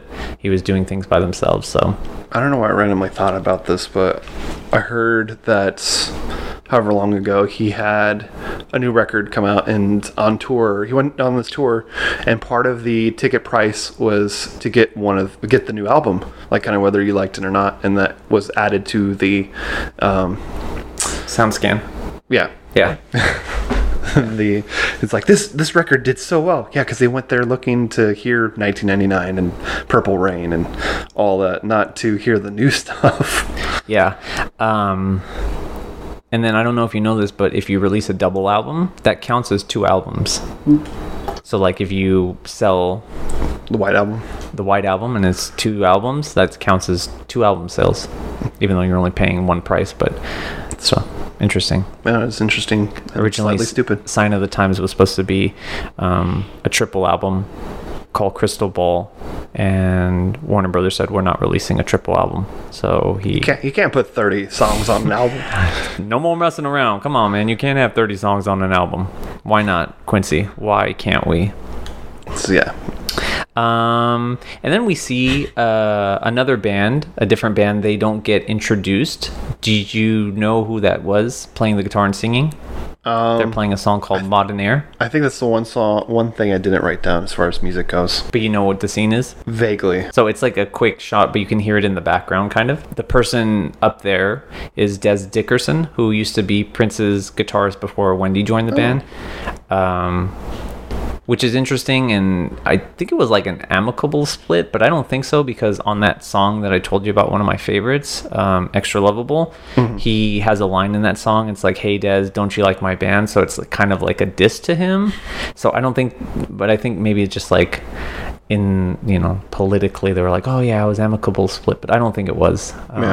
So I guess creative differences. Sure. And I guess, I don't know if he quit, or probably Prince fired him, because who would want to quit playing with Prince? But apparently his entire band in this movie. Yeah. But Des Dickerson is the one who does that really amazing guitar solo on Little Red Corvette, just so you know. So they're playing the song Modern Air. He went solo and didn't really go anywhere. Obviously, since he's not really a household name. Yeah, Des Dickerson. And he always wore a bandana that had like the Japanese flag on it. All right. I don't know why. That. Yeah. So during the scene after Des Dickerson goes on, the revolution, the announcer's really Ladies and gentlemen, the revolution. The Times. Ladies and gentlemen, please welcome The Time. Yeah, that was when they introduced the Revolution and The Time. I went, wait, isn't it called Prince and the Revolution? Isn't it called like Morris Day and The Time? Mm-hmm. No. Well. So after Des Dickerson's band, the Revolution goes on. The kid sees Apollonia and Morris at the club having a drink, and he launches into a very passionate performance of the song The Beautiful Ones. And it becomes more and more obvious as the song progresses that he's singing it specifically to her. The line, do you want me or do you want him? He's literally pointing to her and says, I want you. He's pointing to Apollonia. But I was going to say that the scene earlier, just after the ventriloquism, I think it was Morris who said to one of the women, makes you look young, which was just like kind of fucked up to say. And he's using pickup lines on Apollonia, Morris that is, and she's laughing along with it. I'm like, you're going with this corny motherfucker. It's a very Ron Burgundy. I have an Italian chef. His name is Sascacci or something. It's really funny. He's like, I have a brass water bed. Like, I wish you could see my home. It's so exciting. In my bedroom, I have a brass water bed. I have an Italian cook, Gino Scagagratti or something like that. But yeah, she's laughing at him. A very important person. Yeah. It's ridiculous what he's doing, so I don't think she's like falling for his charms, but she's just like laughing because he's saying like stupid shit. Because considering he's living in what looks to be like a basement apartment, and like it looks to be very small when he's vacuuming it. Well, based on the way she's been acting so far, I just assumed that she was just like, yeah, this guy's great. So again, it's probably not that she thinks that this guy's great, but she's like, who can take me where I want to go? Do I need to fuck the kid, or do I need to fuck Morris? Who knows? Yeah. So after this scene, the kid brings Apollonia back to his room that looks like a 13-year-old's room from the 80s. Well, first they peep on the parents. Yeah, which is weird. I don't know. She's like looking through the window at them. The prince's parents are sharing like what looks to be an intimate moment. They look like they're not having sex, but they're just like embraced, and he's all like, it's so embarrassing. It's like, that's They're at their home. They're doing what they should be doing. What are you talking about? Yeah. But I don't know why Prince brought her to his house to like looking through the window. Yeah. It's kind of weird. It's like, hey, don't worry about the front window. Let's go to the back. Yeah. So he lives in what can only be described as the basement, seems like. He's like 25, 26 at this point. Yeah. So it's a little weird, but it's interesting that he's not, again, if he was a complete egomaniac, he would be like, oh yeah, I'm rich and famous already. I don't live at home with my parents, blah, blah, blah. Yeah, like the vanity project idea that I was mentioning at the beginning of the episode. Yeah, which is interesting, not to be confused with vanity. Vanities is another one of Prince's proteges. Yeah. Anyways. The look on your face was just like disgust with me. Like I was the one who said something wrong.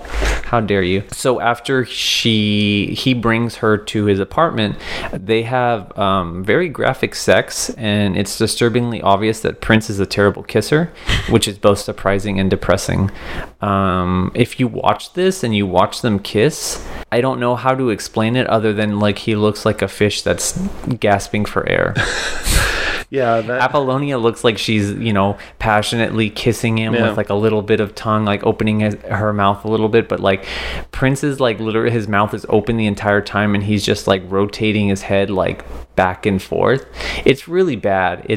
And you would think because he's supposed to be like, I'm sure his sexual conquests have, unheard of. Yeah, but men and women probably. Yeah, who knows, whatever. But to see this and, especially when you put on a record of a woman crying in reverse, yes. and then when she says no, you have sex with her anyway.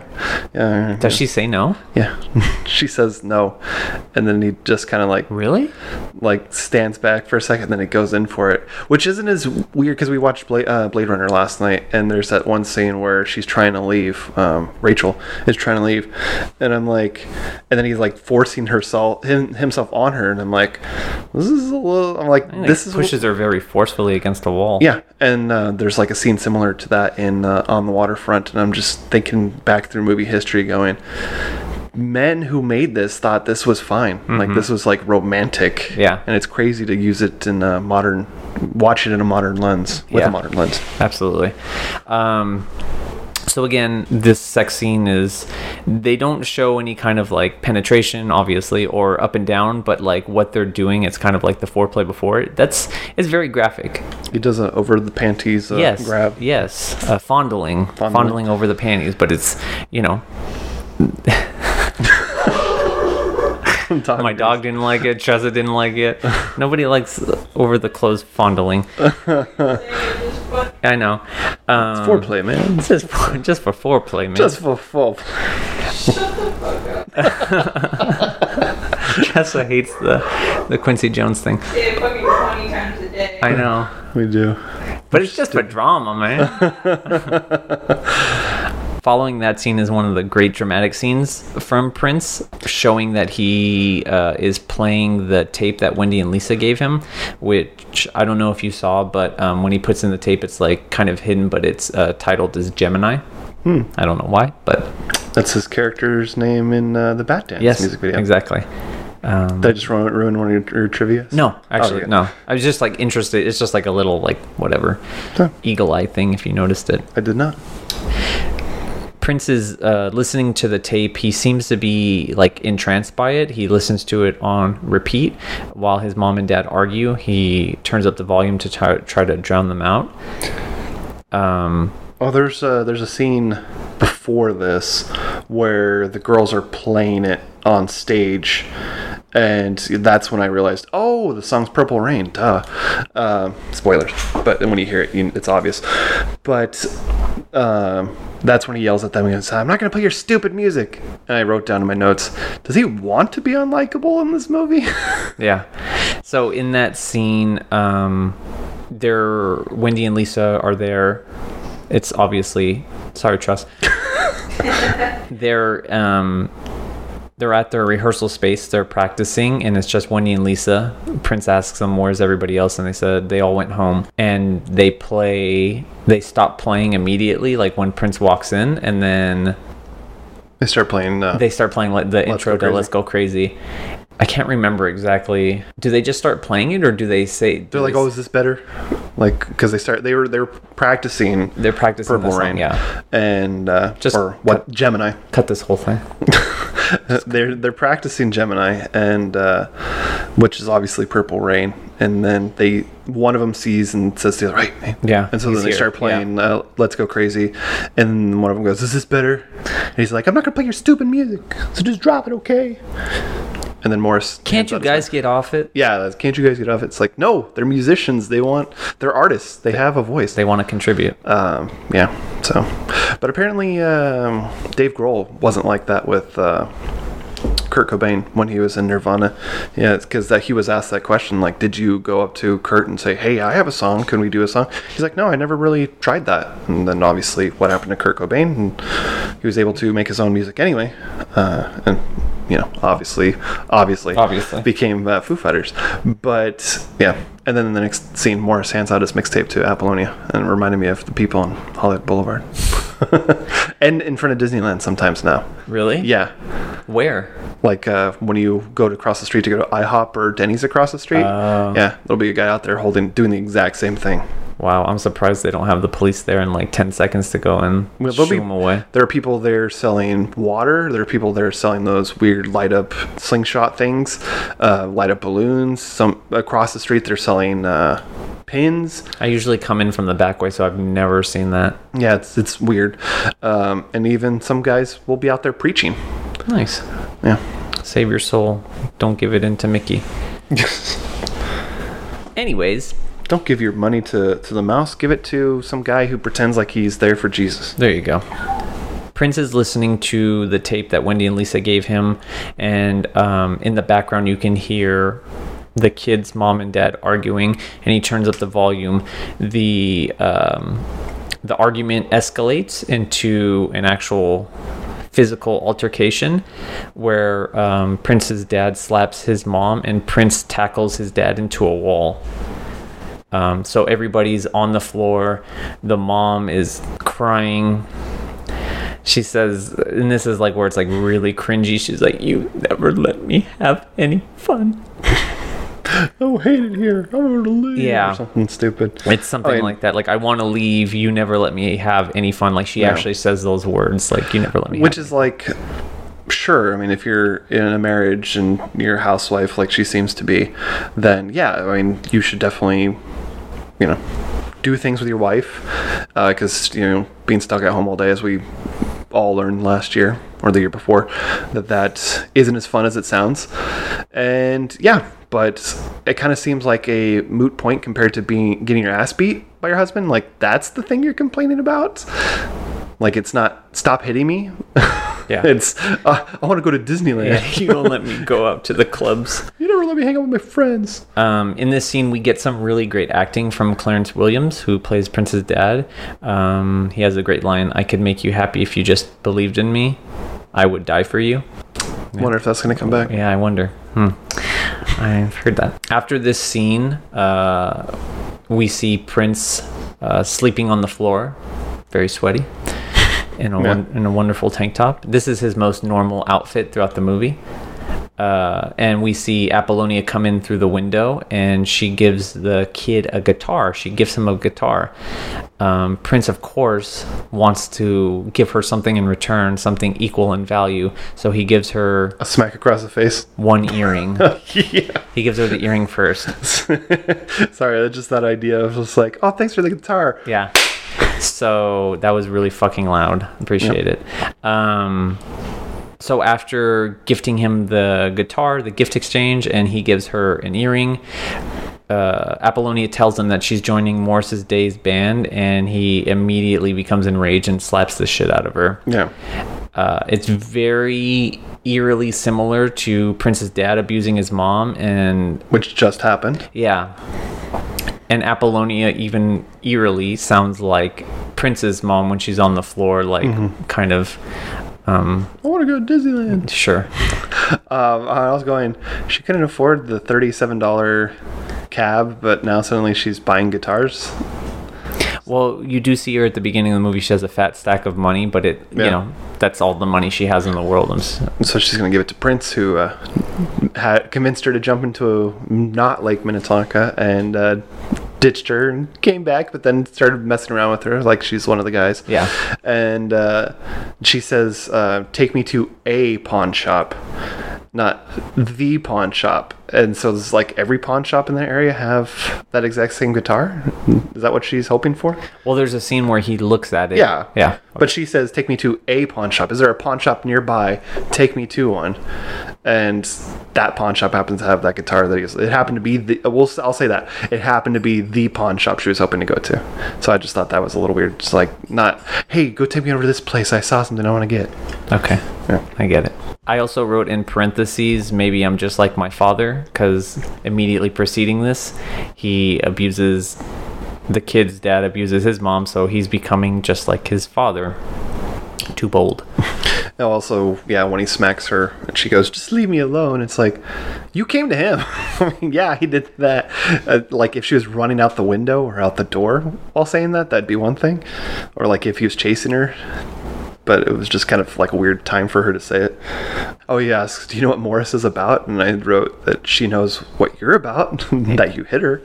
And this is the midpoint of the movie, which typically in a story or a screenplay is the halfway point, and it's the hero's darkest point in the plot. Last week's episode, that was with the, we'll call it the Christmas present that Baxter found on his bed, and the movie before, Irreversible, that's the big rape scene. Oh, it's also the big twist of The Place Beyond the Pines happens right at the midpoint. And the boss also says he only needs 3 acts, not 4. But when Prince is only playing one song and leaving, he can afford to keep him there and only pay him for the one song. Which he does multiple times. What's with this one song shit?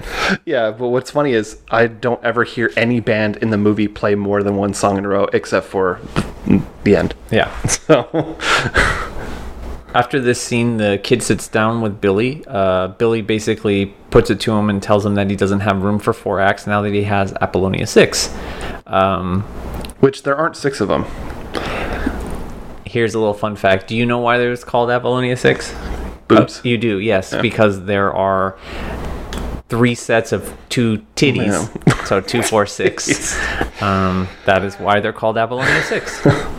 That's a direct quote from Prince, okay? I didn't write that. You're lying. No, I'm not. I am not lying. I would never lie about that. We then have another music video montage set to When Doves Cry. Prince is driving around the city, which is very obviously Los Angeles and not Minneapolis. Mm-hmm. He's basically revisiting the spots where he had time with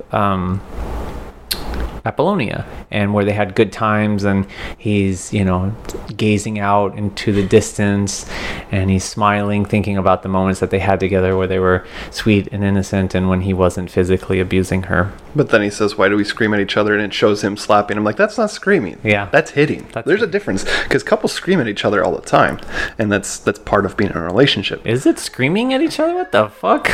Kind of relationship are you in? Maybe that's a hyperbole, but yelling at each other, sure. After Prince reminisces, he goes back to his house and he pulls up and sees his mom crying on the curb. Prince, stops and asks her, like, what's going on? Where's dad, kind of thing. And we get a really great scene with really great dramatic acting from Prince as he storms into the room looking for his dad. Where are you?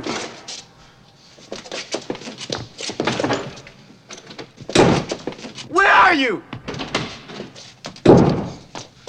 Answer me, motherfucker! I love that. That's great. Which is accurate, because he did fuck his mom, so. Okay. Because he's dead. Really great. Prince is storming around the room looking for his dad, yelling for him, and he hears his dad playing the piano, which I don't know if you noticed the song that he was playing. Did that sound familiar to you? No, not really. The weird thing about it was I didn't realize it wasn't the score. I didn't realize it was diegetic, which means that it's music that you can hear and the characters can hear too, non-diegetic. So like when they're performing on stage is diegetic, but when Take Me With You or When Doves Cry plays in this, it's non-diegetic. So But no, I didn't know what song that was. The song actually is a part of Computer Blue. It's called like Love Theme. It's like the guitar solo. It's just played on a piano. And another fun fact is that's actually Prince playing the piano for that song. But he sees that his dad... This is the first time that it's ever shown that his dad is a musician as well. Because I think that got brought up earlier, like he's just like his dad. Just like his old man, but they don't really explain like what it actually means. So there's a great scene and probably the best acting from both Prince's dad and the kid. He asks him like, do you have your songs written down? And he's like, nah, man. Is that yours? Of course it's mine. Whose else would it be? I got lots of them. They're all different, too. I'd like to see them. You got them written down somewhere? No, man. I don't write them down. I don't have to. There's a big difference between you and me. He asks her... he asked the kid, Prince, do you have a girlfriend? And he says, yeah. And he says, yeah. No, you don't. She clearly is not your girlfriend when she's saying, leave me alone, and leaving after you beat her. And he asks, are you going to get married? And he's like, I don't know. And you think this is going to be like a big, beautiful, like, yeah, get married, have lots of kids, be happy. And he's like, he tells him, don't ever get married. And then we immediately jump to a hot, sweaty performance of Computer Blue, which the aforementioned piano part, it's called quote-unquote Love Theme from the song, is played by Prince on the guitar, which is my favorite part of that song. It's that guitar solo is like amazing. So again, Apollonia comes into the club during this performance, and the kid sees her enter the club, and again with Morris, and he freaks out. Billy says the kid is in rare form tonight. After that song ends, they segue into, on the album, Darling Nikki is connected like perfectly with Computer Blue, and they do the same transition from Computer Blue to Darling Nikki.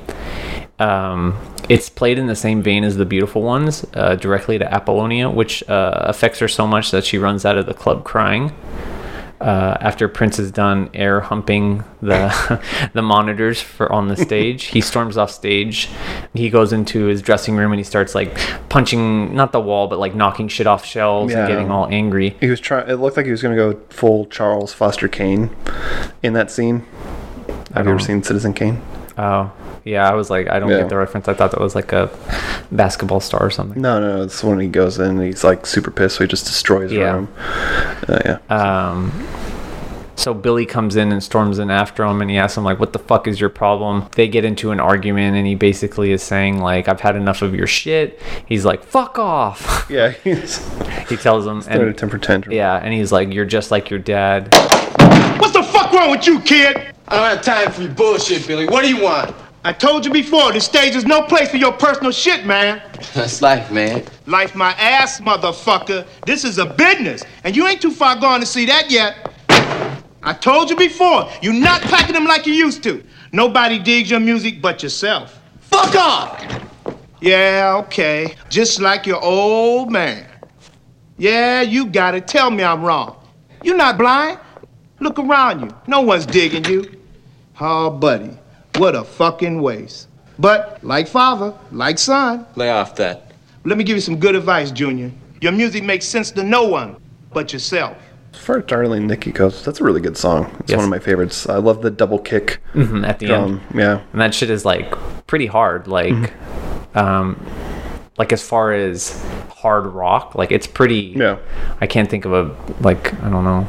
Just like heavy metal usually uses the double kick. Well, yeah, but not only that, but just like the overall, like the guitars are like really, it's like heavy. It's a pretty heavy song, and the lyrics are pretty heavy too. Yeah. There's some masturbating. Yeah, there's some trivia on that too.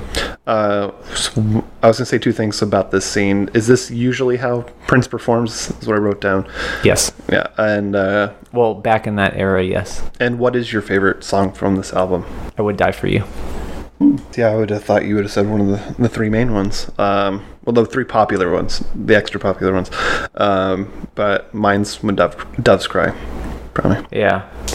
Yeah, Followed definitely. by Purple Rain. I would die for you, and then I love Computer Blue, and there's actually like originally that song was going to be, there's like a 16-minute version of that song, and then he chopped it down and then added in at the last minute. I think it was Take Me With You. He added that one in. There's some trivia on the songs. You better deliver on this trivia, because you've said that like 5 times. Well, everything we're talking about, like there's trivia based on these things. But yes, I really love, the whole album. Purple Rain, of course, is amazing. But I would say definitely number one is I Would Die For You. If we're talking extended versions, then Let's Go Crazy would be on there. If we're not talking that, then probably Darling Nikki would be number 2. Yeah. Yes. So after the argument with Billy, we see Apollonia playing their first concert, which is obviously a huge success. They're playing the song Sex Shooter, which was a real song that came out by Apollonia 6. I love that song. I was going to say this is the weakest song in the movie for me. Really? Yeah. I love it. It's being compared to everything on Purple Rain. So. And again, this is a song that was written by Prince, and there's actually, if you look on Spotify, they have the version that he did first. And I think Apollonia doesn't have the strongest vocals on it, but again, Apollonia's version is, I think, like 6 minutes long, and that last like 2 minutes are like the best part. And the Prince version is like pretty short, 3 minutes. But it's almost exactly the same as far as like the way that it sounds and vocal inflections and stuff like that. So. Oh, I think it might have been the mix that I was listening to, but their vocals were a little weak, so maybe that's added to my disdain. I would say not disdain or dislike, because I didn't dislike it. You just said it's like the weakest. The weakest, yeah. Compared to everything else. Well, maybe The Bird wasn't the greatest either, but I was gonna say I like Sex Shooter more than. Yeah, I listened to the actual song a little bit, and I was like, okay, it's just this version of the song that I don't like as much. And they're dressed in lingerie, and there's a middle-aged woman in the crowd like enjoying it too, and I'm just like, this is weird. Yeah. It's so weird that this crowd is just like, yeah, sure, this is natural. It's just everyone in lingerie. That was kind of another thing that, like, again, the group, the two backup singers, backup dancers were a part of Vanity 6, and Vanity 6 was headed up by who Prince named Vanity. Her name was Denise Matthews, I think. So originally she was going to be in this movie, and if you watch the scene at the beginning where Morris and Jerome are talking, if you look at their mouth closely, they're actually mouthing the words Vanity and not Apollonia. They dubbed over because she was in the movie at this point, but she left the project and left the band, so they had to find Apollonia to put her in it. And Vanity 6 most famously did the song Nasty Girl, which is a great song. Which makes sense for the waitress at the beginning to be like, Apollonia. It would have made more sense for her to go, Vanity. So, yeah, I guess that makes a lot more sense. Yeah. So, that was a little bit of trivia on there. And then afterwards, I'm not sure, I don't think it was immediately after, but shortly they after, played the one song. They came out and they're like, Apollonia 6. They play the one song and then they're like, okay, bye. The curtain's closed, yeah. It's like, you were just talking about one and done songs, man. Yeah. Going back to Vanity really quick, she became a born again Christian, and she basically just like didn't ever want to talk about that part, because like they came out, they're very, very sexually like, yeah, but with a name like Vanity. Well, yeah, and then the song Nasty Girl, it's like take it out. Anyways. And so did she change her name to Chastity or? No, she went to by her real name. Okay, great. I don't know where to go from there. It was a bad dad joke too. Yes. So. During the performance of Sex Shooter, Prince comes in, and you can tell that he's disturbed by what he's seeing. As the curtain is closing, Apollonia is like smiling at Prince, who's like scowling at her. She's like waving to him, and like she's all excited, and Prince does not look amused at all. I forgive you for hitting me earlier. Exactly. We're friends again. Apollonia and Morris are shown leaving the venue, and they're both obviously very, very drunk. Comedically drunk to the point where it's like unrealistic. Yeah. after Apollonia is starting to get into the car, we hear a motorcycle engine racing in the distance, revving in the distance, and Prince ends up rescuing Apollonia from Morris. He knocks him over twice, doesn't he? Yeah, on he his motorcycle. runs him over. Yeah. Which, if I heard somebody laughing like that, I'd probably try to run him over too. Yeah. So, yeah. Sorry, that was loud. really loud. Sorry. He knocks him over once and then does like a little movie star 180 skid stop, and then tells her to get on the bike. And she does, because she's an idiot. Yes. She has a little bit of apprehension. You can see in her face she has apprehension about getting on, but she ends up getting, and then they knock him over again, and Morris calls him a long-haired F-word. Yeah. I was just like, oh, okay. Yeah. Prince then takes her under a bridge where they get into another fight. Back in LA. Yeah, back in LA, underneath the bridge. Apollonia pulls out a flask and she starts trying to drink, and Prince says, "Don't do that. Give me that." And she's like, "I don't have to listen to you." And he smacks the drink out of her hand after she continues to drink. Yeah, which is right after she was trying to cover up in front of him, and he goes, "Nuh-uh." Oh, yeah. Like, so she's wearing just like lingerie and like this cool cloak. Yeah. And she covers herself up, and he says, and he basically not rips it open, but he doesn't rip anything off, but it becomes a cape. Mm-hmm. He exposes her. Then he slaps the flask out of her hand. She hits him, and then he knocks her down to the ground. And just before punching her, he realizes what he did. And you can see sorrow on his face. And Apollonia says, "Go ahead, hit me." But he doesn't. She gets up and she ends up throwing his earring that he gave back to her, throwing it on the ground. And Prince leaves to go back home. That earring, I forgot to mention that in the earlier scene where he gives her the earring, and I thought they were going to trade an earring or something, so that way, because I thought that'd be nice. But no, she takes her other earring off and just throws it away. Yeah, away. And I'm just like, what? You don't want to keep it for later? Yeah. So Prince goes back home to another obvious domestic dispute, and we see Prince's dad with a gun in his hand. We don't see it happen, but we hear the gunshot happen where his father attempts suicide. The police come, and after all the trauma and his life is completely spiraling out of control, Prince snaps and destroys the basement that he lives in. He keeps flashing between... I don't know why there's a chalk outline on the floor of his dad, and the chalk outline has the gun in his hand. Which is, I don't think that would happen, but because they don't have to solve it, because the whole point of the chalk outline is to see the way the person falls, so that way they can try to solve the crime. Well, they're investigating maybe Prince did it.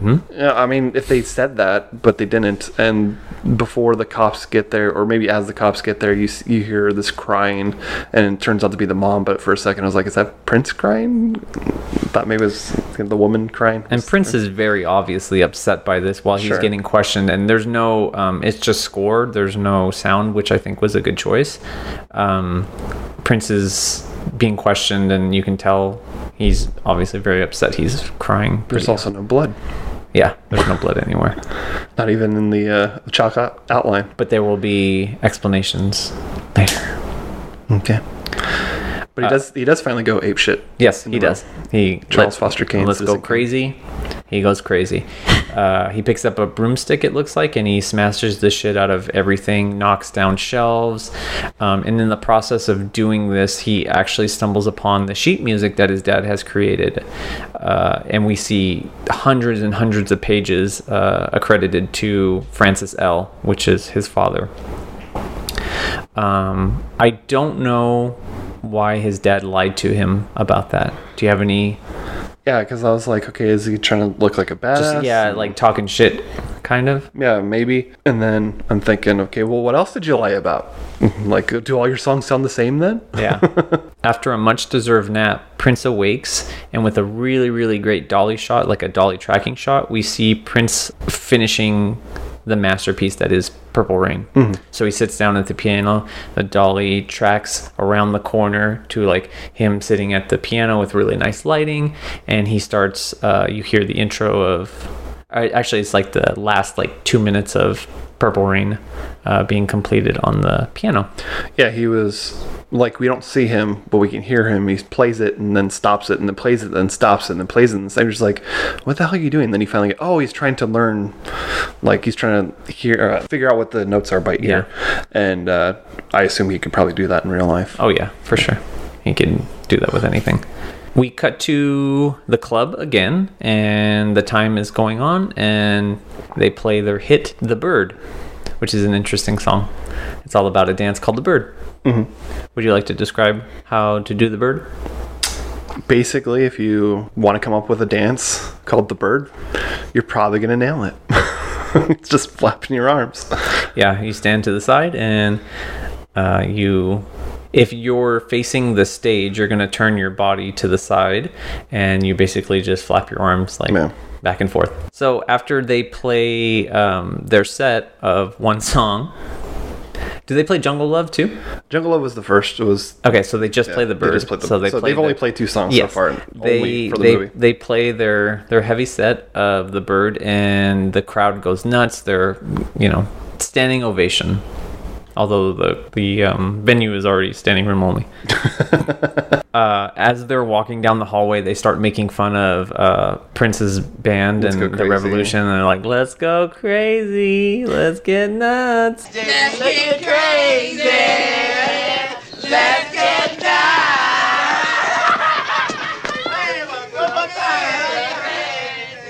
Let's get nuts.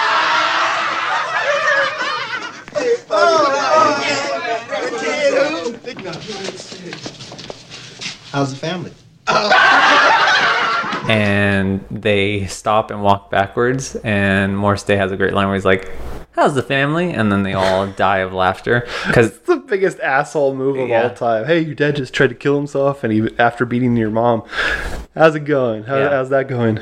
And the band, everybody looks miserable. No one's saying anything. Like inside the Revolution's dressing room, like it's completely silent. No one's saying anything. So one thing I noticed about that though is they cut to the rest of Morris Day in the time. Like they walk past him into their dressing room, and Morris Day kind of like sits outside in the hallway, and he shows like it looks like he's like remorseful. Yeah. And I wonder, so that's probably the best acting from Morris Day, is like where he's not saying anything and he's being like a human being and showing like real emotion. I thought that was really good. After that, we're in the home stretch, and we get probably one of the greatest live performances ever caught on tape. The Revolution go on stage, and they play the entirety of the masterpiece that is Purple Rain. At the beginning, he mentions, after waiting like a minute to speak in front of the microphone, he's looking around, and he does a really good job of like making you feel. They cut between his reaction and the crowd staring at him, waiting for him to play something, and you can kind of feel that contrast of him, wanting to perform and feeling like, I need to do good, like all, the weight of the world is on his shoulders. Pressure is big. He mentions like this song was written by 2 great girls, Wendy and Lisa. This song is dedicated to Frances L. And then after like another 30 seconds, Wendy starts playing the song, and they play the entirety of Purple Rain. And we don't even need to go into it. It's just, I don't know. Do you have anything to say about that performance? Well, not specifically about that performance, but the first time I actually heard the song that I know of was when we were at the mini golf, not mini golf, the race place that we used to go to. Speed Zone. Speed Zone. And they had karaoke one night randomly, and you picked Purple Rain. I was like, oh, that's what Purple Rain sounds like. Did I do? No, I did. I want to be your lover. There was another, it was probably, we went to a different like an actual karaoke, like when we went with like 20 different people, and I did Purple Rain then. I know. Trust me. I'm going to believe you. Yeah. Reluctantly. I mean, I have no reason to lie, but I remember distinctly doing I Want to Be Your Lover at, because it was like inside a room, and then I didn't know that there were speakers like pointing outside so people outside could hear me. Mm-hmm. So I was thoroughly embarrassed. But I did a great falsetto, so. Yeah. But that was the first time you've ever heard Purple Rain? Mm-hmm. Wow. What was I going to say? Oh, about the actual performance itself, I think it was a pretty good performance considering only half the band had practiced it. Yeah, because it's just like, yeah, well, we're going to play this song, and they're like, wait, we are?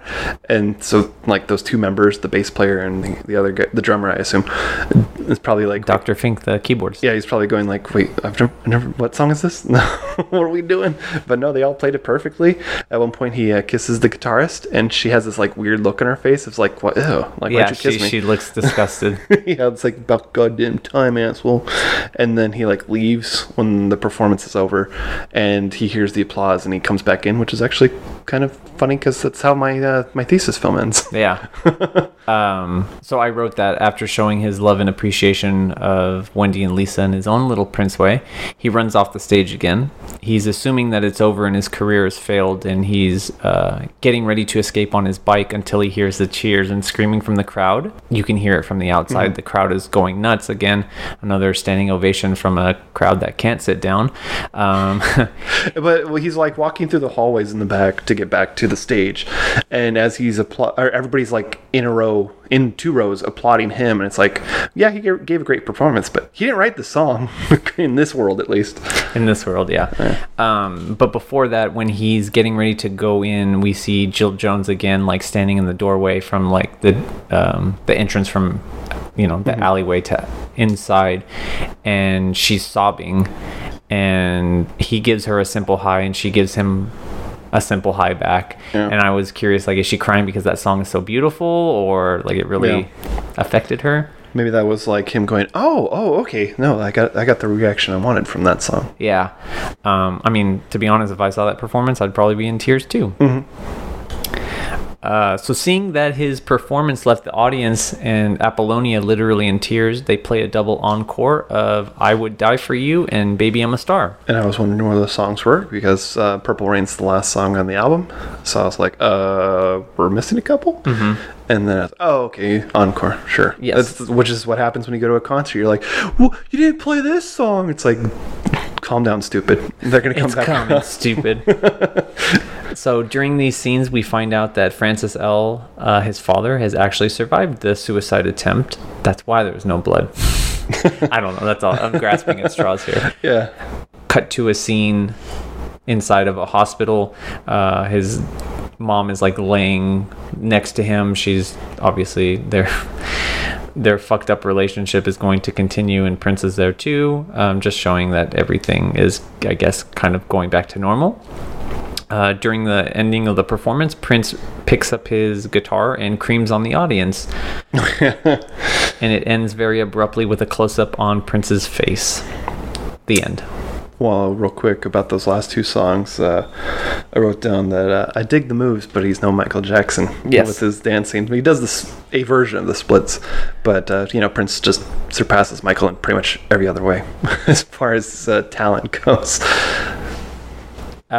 Musical ability, yes, 100%. Musical ability, songwriting. So I think, I mean, that's always the hardest part, is like, who's a better singer? Yeah. Prince definitely has more range, but I think that, I don't know, that's a really, really hard one. With the song Baby I'm a Star, it reminded me a lot of the song Trust. So that was what I was bringing up earlier. I was like, this kind of sounds like, is it Party Man? No, Party Man's slower. Oh, this definitely sounds a lot like Trust, in my opinion. And I was going to say that, and then with the ending credits, we have like 10 seconds of each song from the movie play until it gets to Purple Rain, and then it just finishes like during the credits, right? During the credits, yeah. And then one of the last things we see in quotes is, "May you live to see the dawn." So, which he mentions on the song "Sign of the Times."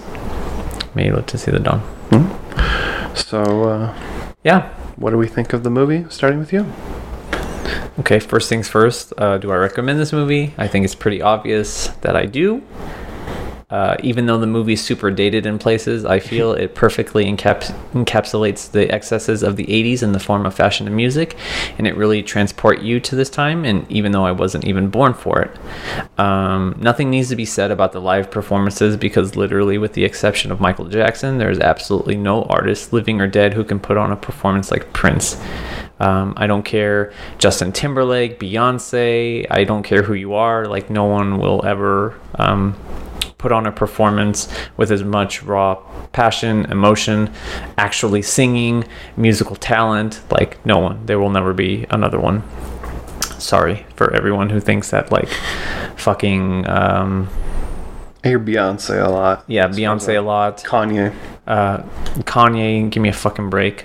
I mean, he's a genius. He's a musical genius. That's 100%. But like, Steve Jobs is dead. Tressa loves that one too. I'm dead. That's that's probably a hot take or whatever. But like, I'm not doubting the fact that he's creatively a genius and he's really good at what he does. But as far as like all encompassing like musical ability and talent and marketing and being a trailblazer in the aspect of like record companies like recognizing the talent and giving wanting to own your own masters and being really like big about that and not being a slave, his words, to record labels and stuff like that, like so he pioneered a lot of stuff. Yeah, that question does get brought up a lot on the internet of like, who would you bring back from the dead for one last concert? So your answer would be Prince, without a doubt. No, it would be Michael Jackson. He's dead too, in case you didn't. Well, yeah, no. Well, you're just the way you were talking right now. You said like he was the greatest performer. I said other than Michael Jackson, with the exception of Michael Jackson. Yes, to see Michael Jackson at his like peak bad era, 1988. Yes, I would. That would be. But I will say that like Prince, did amazing things. Like he would play 10 sellout shows, and each show would have like be a 4-hour show. Like he really loved playing, and it was obvious when he was playing like multiple encores going until 2:00 in the morning, and then after that going to another like secret show and like playing like another 2 hours. Just like there's tons of stories like that because he really loved playing, and he was just. I mean, how prolific he was, it's just incredible.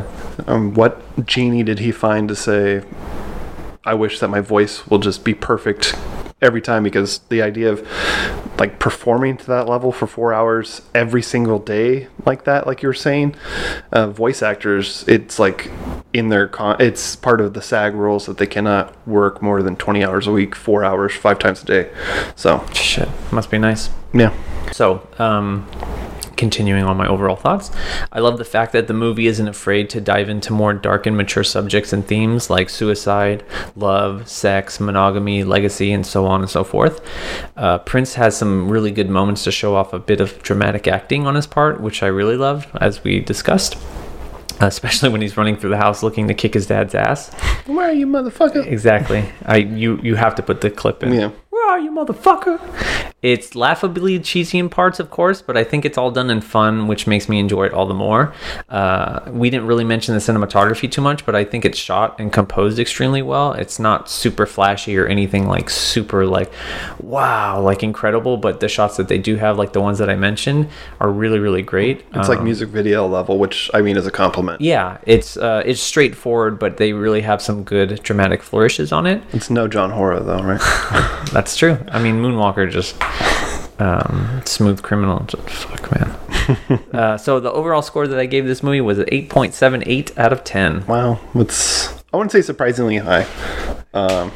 Because just keeping everything and like how much I enjoy it. And again, yeah, it's cheesy and there's some bad acting, but it's like it's all a part of like the fun of the movie. Yeah. So would I recommend this if you're a Prince fan? Obviously, if you're not, it could still be fun.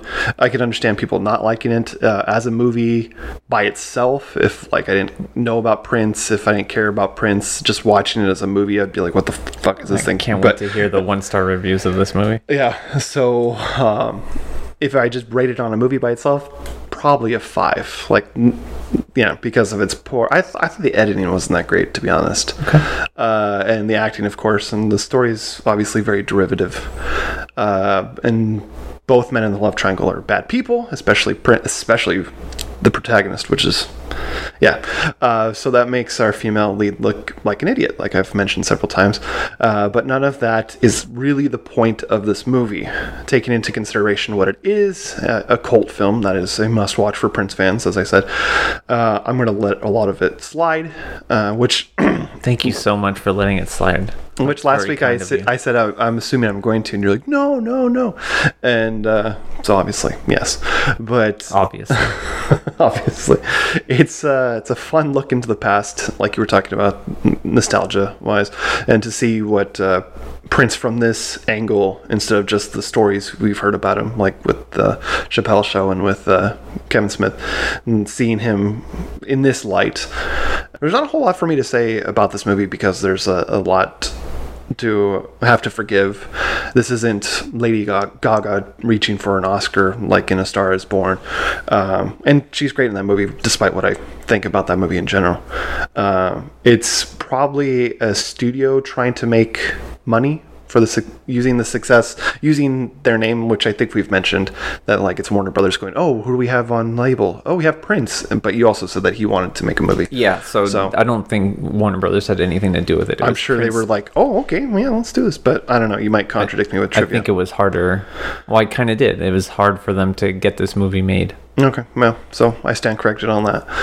Kind of reminds me a little bit of Elvis in the 50s, where he made a lot of movies, and we kind of have to just take it at face value. And I'm sure I would love the movie more if it was a nostalgic thing, if I would love Prince growing up, if I saw this movie at a young age, which, I mean, 13 is still pretty young for you. Because, like I said, I was in my 20s when I first really started listening to Prince. Mm-hmm. So I don't have that going for me, but like I said, I think Purple Rain's one of the greatest albums of all time, and that definitely helps this movie as far as bringing it up. So I'm going to give it a 7.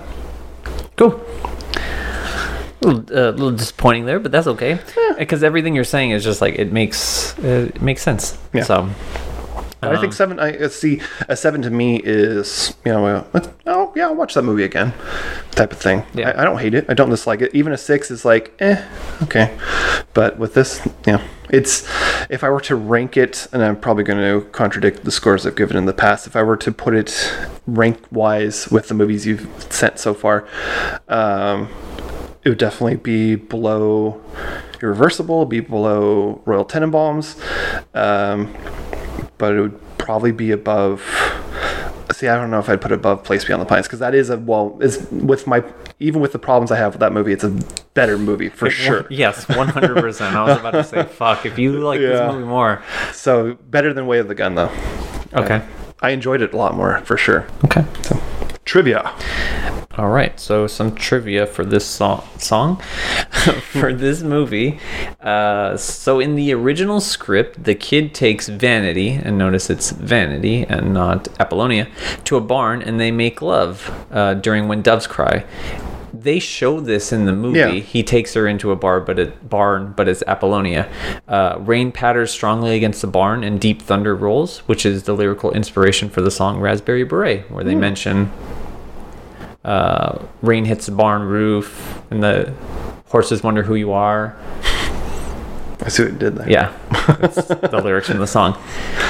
Here's an amazing one, and just to kind of give you an idea of how good Prince was musically, the audio from the 3 songs in the final concert, which included I Would Die For You, Baby I'm a Star, and the title song Purple Rain, were recorded live on August 3rd, 1983 at that club, the First Avenue, as a part of a fundraiser for the Minnesota Dance Theater. It also marked the official debut of Prince's new band, The Revolution.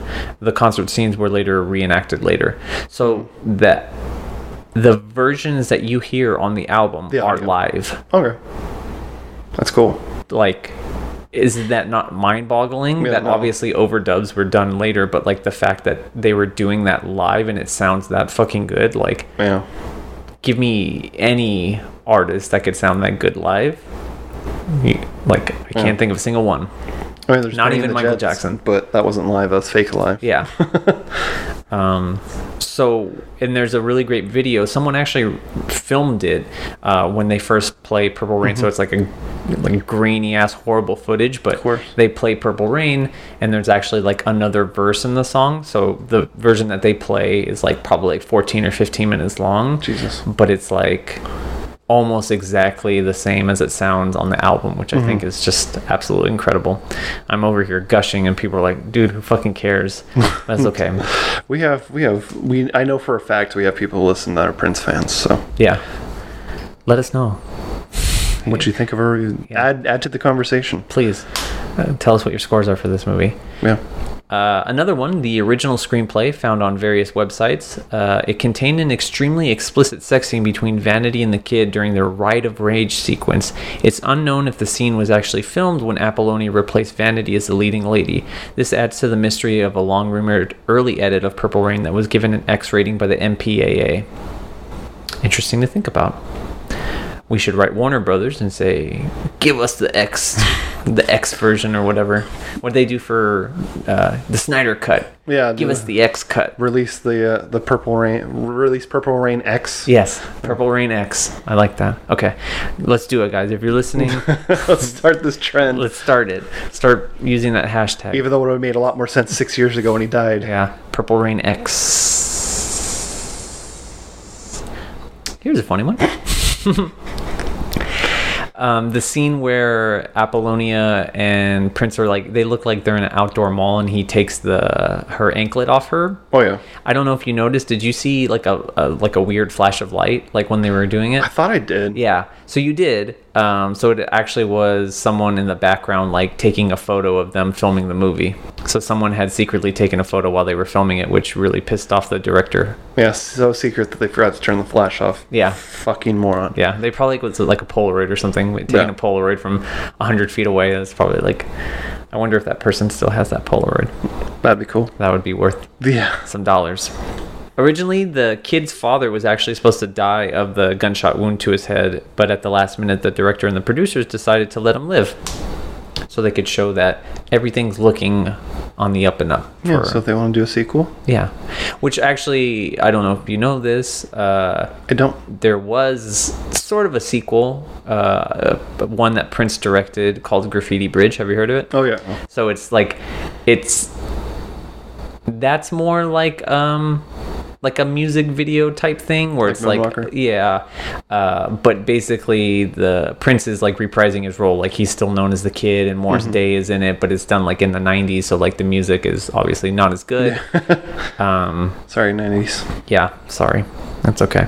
Another one, we talked about this, Darling Nikki, like the lyrics of Darling Nikki. Al Gore and Tipper Gore's daughter.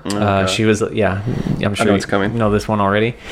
She was then the 11-year-old daughter of Al Gore and Tipper Gore. Reportedly played Prince's Darling Nikki at their home in 1985. Mrs. Gore, a Democrat, put off by the song's sexually explicit lyrics, including the line, I met her in a hotel lobby masturbating with a magazine. Which I'm not really sure. Was she? Never mind. What were you going to say? Is she inserting the magazine, or is she using the magazine to... That's the first thought I have, and somebody even asked me recently about that song. Wait, how do you masturbate with the magazine? Because me hating paper cuts like I do, I was like, ugh. Oh. But no, I just assume that she has a magazine and she's using that for pleasure. Yes, I get it. To look at. Yes. Okay. Very nice, Prince. Very nice job. Anyways, Mrs. Gore was obviously outraged by the song's very sexually explicit lyrics. She teamed up with Susan Baker, a Republican and the wife of former Secretary of State James Baker, to form the Parents Music Resource Center, the PMRC. Both testified to a Senate committee about children being exposed to sexually explicit lyrics and music. This eventually led the Recording Industry Association of America, the RIAA, to slap warning labels on music albums deemed inappropriate for children. So the parental advisory sticker, that's because of this album. And a list of others. But I have probably more to say. I could probably do a whole podcast about that, because that's why I start rolling my eyes, because I won't do too much, but I Yeah, I would think that's a good idea. Put the parental guidance thing on the thing. We have ratings for movies. I'm down for that. That's a better alternative to being like, no, we have to censor this music, which you shouldn't. But at the same time, it's like, you don't listen to the music before you let your kid listen to it. You don't go, hey, Daddy's getting angry. I hear it in his voice. Because it's tale as old as time. You know, back in the 50s, it was like comic books are destroying our children, which did lead to a censoring thing, self-censoring, which is better than the government censoring. We got the production code because of bullshit like this. Eventually they did figure that out. Video games in the 90s, the same way. It's like Mortal Kombat's so violent, and blah, and that led to a rating system. So it does eventually lead to something that they should have, but just these, I mean, and to be fair with this situation specifically, yeah, they should have listened to it first, but her heart was in the right place with it. They did come up with the rating system and didn't say it should be censored, unlike, you know, in the 50s, it's like, this is making our kids gay, and so, like, yeah, those people were complete assholes and all that, and video games are the reason why people shoot up schools. Like, those people are completely dead wrong. Yes. So, but at least with this, her heart was in the right place, as ignorant as she is. Yeah, and it's the parents' responsibility to, especially like a 13-year-old, or she was 11. I'm sorry, yeah, 11-year-old. You know, and to be fair, like, the line isn't like horrible, like masturbating with a magazine. Like, okay, it's nothing like. I don't have kids, but I probably wouldn't let them listen to something talking about masturbation. No, and I mean, but it's not glorifying it. It's not using.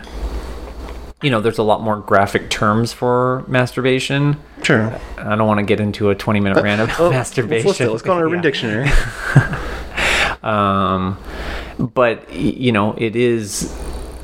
I mean, does an 11-year-old usually have enough money to buy an album? Maybe. Well, especially like if you're... She probably went, oh, my friends love Prince, so I should get Prince. Or she listened to a previous record, and the parents were just like, sure, okay, because there wasn't the internet back then. So it's not like today where you can look it up and find out why a movie is rated the way it is, why this song is, or this, you know, why. Back then, or now, I mean, if that song were to come out, there would be uproar on the internet and everybody would hear about masturbation, about the song specifically, and it'd probably be blown out of proportion as well. So I don't know, I think we've become it'd be on Fox News. Well, there'd be like a whole day's worth of news talking about Prince needs to be canceled. If you're going to cancel anybody, it should be Prince. Yeah, but also, like, this isn't Prince's first album, and like I was saying, he was even more sexual on like his first two well, not his first two, but like, you know, Controversy. It's, you know, Head, Do Me Baby, like these are songs that came out before, so it's like you also let your child listen to this and you didn't know like his other songs. They might not have been paying attention to the lyrics before, but when you hear the word masturbation, that probably perks a few ears up. Maybe. For those of you listening, we've used the word masturbation now. At least a dozen times. Yes. That's all I'm going to say about that. And that's all I had to say about that. Lastly, during the production, the director Albert Magnoli asked Prince to write one more song that touched on the themes of the film. The following day, Prince had already written the song When Doves Cry, ready to go, fully produced. Which became the big hit of the album. Yes, number one. And, sorry, did you still have more about that? No, just a little fun fact about that song is that at the last minute before it was like fully mastered and ready to go out, he took the bass track out of that song. So there's no bass line in that song. Interesting. I don't remember what the reasoning was, but there is no bass track for that song. I never noticed. Yeah. So, speaking of performing songs and Purple Rain, probably the most famous performance of that song was in the Super Bowl. I don't remember which year. I should have probably done a little more research, but it's often considered the greatest Super Bowl halftime show of all time was when Prince did it. And when he went out to actually start singing Purple Rain, it literally started to rain. It was 2007. There you go. The morning of the game, I opened the curtains in my hotel room and I was like, oh my God, it was like a scene from Moby Dick. It was like The winds were blowing the palm trees, and the rain was one of those Miami rainstorms that just would not relent. We're in this truck sitting behind Don Mischer, and I remember Don said, put me on the phone with Prince. Don says, now I want you to know it's raining. And Prince was like, yes, it's raining. And are you okay? And Prince was like, can you make it rain harder? And I was like, right on. We were told in 40 years it's never rained in a Super Bowl, don't worry about it. So that went well. We were up in a booth at the top of the stadium, and the rain is pouring into the booth. It was so windy and rainy we couldn't even see. I was just panicked. Prince was using 4 separate live electric guitars.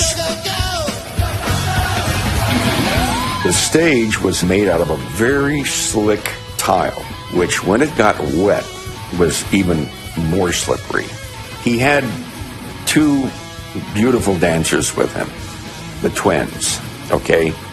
They were wearing, I think, 8-inch heels. And I was just saying, oh my God, what's going to happen now? That Prince set is so wild. He does other people's songs. He's not promoting himself. He's just making music.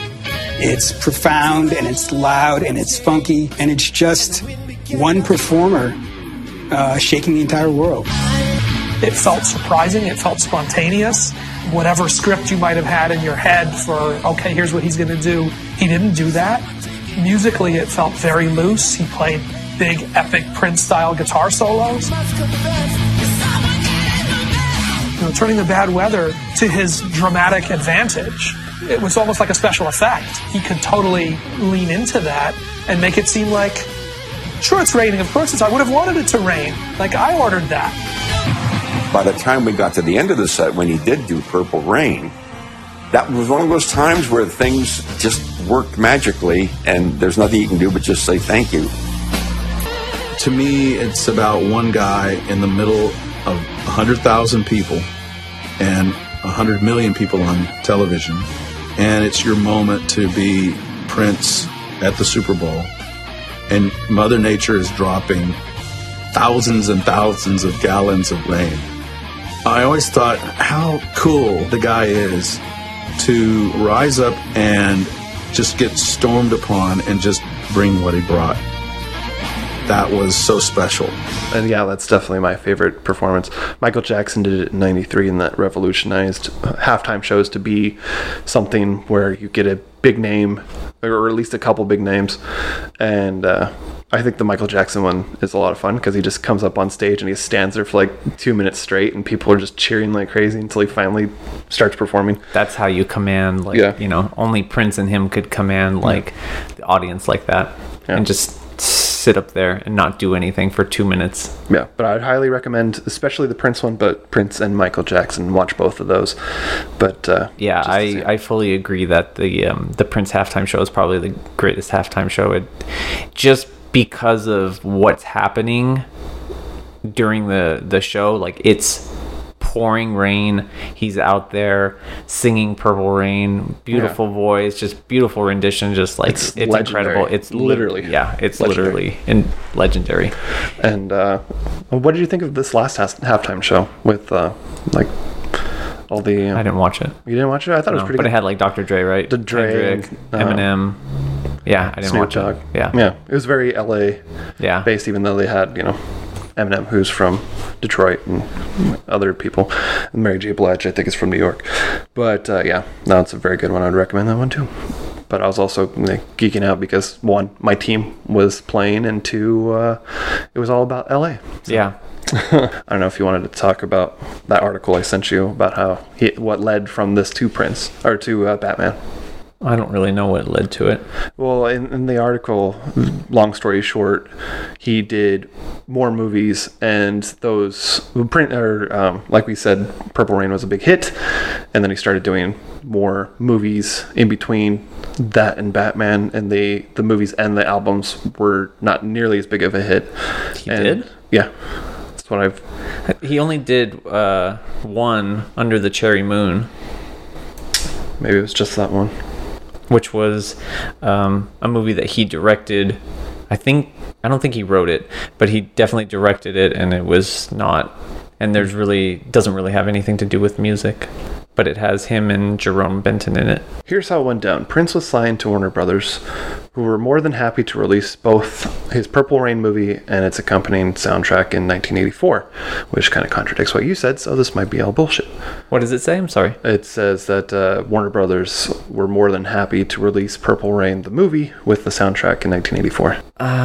Maybe to coincide with the album, maybe, but I think getting the movie to be made... They were more than happy once it became successful, I'm sure. Yeah. Through that project, Prince became the first recording artist to have the #1 album, single, and movie in the US at the same time, which I believe you already said that. However, his next multimedia event, 1986's film Under the Cherry Moon and its related soundtrack, Parade, flopped. After this, his subsequent albums, Signs of the Times and 1988's Love Sexy were at best modest sellers. And Warner Brothers wanted a big hit. Why not have him record a couple of songs for the Batman soundtrack? According to one of the film's producers, Mark Canton, I brought Prince over to London, and you can just tell his kind of genius was in touch with the movie. By the time we had dinner that night, he had 3 songs in his head. 3 weeks later, he had 9 songs. See, Prince never did anything half-assed. They asked for a couple of songs. He gave them an entire album. It helped that Prince was a huge Batman fan, but A is not there. The feeling was mutual. Tim Burton and Jack Nicholson, in particular, were huge fans of Prince. I said rather wrong thing. However, that didn't necessarily mean everyone actually wanted Prince's music in the movie. And then it goes into facts about it, specifically including Tim Burton on wanting to have him in it, but I'm not going to go into that. So yeah, it wasn't that he did multiple movies. He did one movie, and then he had multiple albums that were modest successes. And then Graffiti Bridge came out in the 90s, which again was not a hit. Yeah, which is, I mean, I don't know how big a hits the Beatles movies were after Hard Day's Night, but I kind of have a feeling that they weren't the success that Hard Day's Night is. Yeah. So, all right. So let's go into 1-star reviews. So this is from Dennis888. This is from 2017. Utter nonsense. Prince is a valiant singer. And then he has like a / and that's what he uses to instead of commas instead of periods. Virtuoso guitar master, excellent composer, awesome dancer, incredible showman. One thing he should have never touched upon was acting. He was awful. I just need to accentuate this such way. AWFUL. Terribly silly movie, which is Purple Rain, only gets sillier and worse with every watch, as we cannot but laugh at horrid performances. So he watched it more than once? Apparently. From all the cast, and then scream with delight at each beautifully stupid plot turn. Prince is a real failure here. Miserable actor and poor director. He didn't direct it, smartass. Maybe you should have done some research. You posted on IMDb. This is nothing more than a lengthy, expensive, and glitzy video shoot for his 1984 super hit album of the same name. Vapid, cartooning, one-dimensional, and very bland. So obviously he didn't know the origin of the Purple Rain album. Which, you know, when you go on a rant like that, you should probably do some research. Yeah. Make sure that you're... Because who knows, we're going to read on the air. So this is from Jack G. Desmos. This was just last November. And again, 1 star. Unapologetically horrible. Purple Rain is a strong contender for the worst movie I have ever seen. Its dialogue rivals the cringe level of The Room without the charm. So the Tommy Wiseau movie. Mm-hmm. At least 1/4 of the movie is just concert recordings. I have no complaint there. I'm sure Prince was a great performer in his time, but man, he is an awful actor and writer. Oh, he wrote the movie, yeah, of course. He also produced it, edited it, shot it. Yeah. It's a one-man band over here. Mm-hmm. This is from Hup 234 exclamation point. This is from 2000, June 13th, 2000. So this should be interesting. The headline is Purple Schmurple chop this up into guitar picks and give them to Prince. Or whatever his name is this month. Oh, because this was during a time where he was like the artist. 2000? Well, I feel like he was out of that phase. But he did. I think it was around that time where he switched to just the logo. The love symbol. The love, sure. But how do you promote that? I think... Can I get tickets to the love symbol Prince It's the artist formerly known as Prince. That's what you would call him. Well, yeah, but after that he went to the symbol. Is how I remember it, at least. But, you are obviously more of an expert in the subject, so... Anyways, while you look it up, I will finish this. I was forced to see this schlock in '84 when I ran a movie theater, and we found the place trashed every night after the last showing. Adults and intelligent youth beware. And those are the reviews I have. Which, they all seem pretty ignorant. Except for that last guy. He seems to have a personal vendetta against it because he worked in a movie theater 16 years before when it came out. And he had a rowdy crowd and they made it dirty, and he blamed Prince for that personally. Yeah. I would probably be a little pissed off myself if every time we got out of a certain movie it was like that. But that's also part of working in a movie theater, as I know. That 9 months I worked there. So I can't find when he started using Prince again. Mm-hmm. But he stopped using... He started going by the love symbol in 1993. He stopped being called Prince in 1993. That early? Wow. Yeah. So I think by 2000, I think he was back to being Prince. And Kevin Smith even says on the documentary, whenever he was doing that documentary with him, that he was back to being called Prince. So I think by 2000 he was back to Prince. Maybe he's just referencing that because I think he's just an idiot. Yeah, that too. So let's talk about movies we have seen within the last week. 3 of them we saw with each other. Yeah. So we saw Top Gun Maverick, which was... I liked it. Yeah, I liked it quite a bit. It was really good. Still really fucking pissed off that we didn't see it in IMAX, because that would have added, I don't know, at least 2 points on the scale just for sheer awesomeness, because there's a lot of really great shots, but seeing that in IMAX where it was like... Yeah. Apparently they also filmed it in Screen X, which is the theater where you sit there. It's kind of similar to Cinerama. Oh, yeah, someone was telling me about that. Yeah. I saw like a picture and I was like, what the fuck? I've never seen this before. Yeah, because I went to, I forget what, it was like 4DX or something like that for Justice League, the Joss Whedon version. I was just like, oh, this could be fun. And then I saw the movie and I enjoyed it at that time.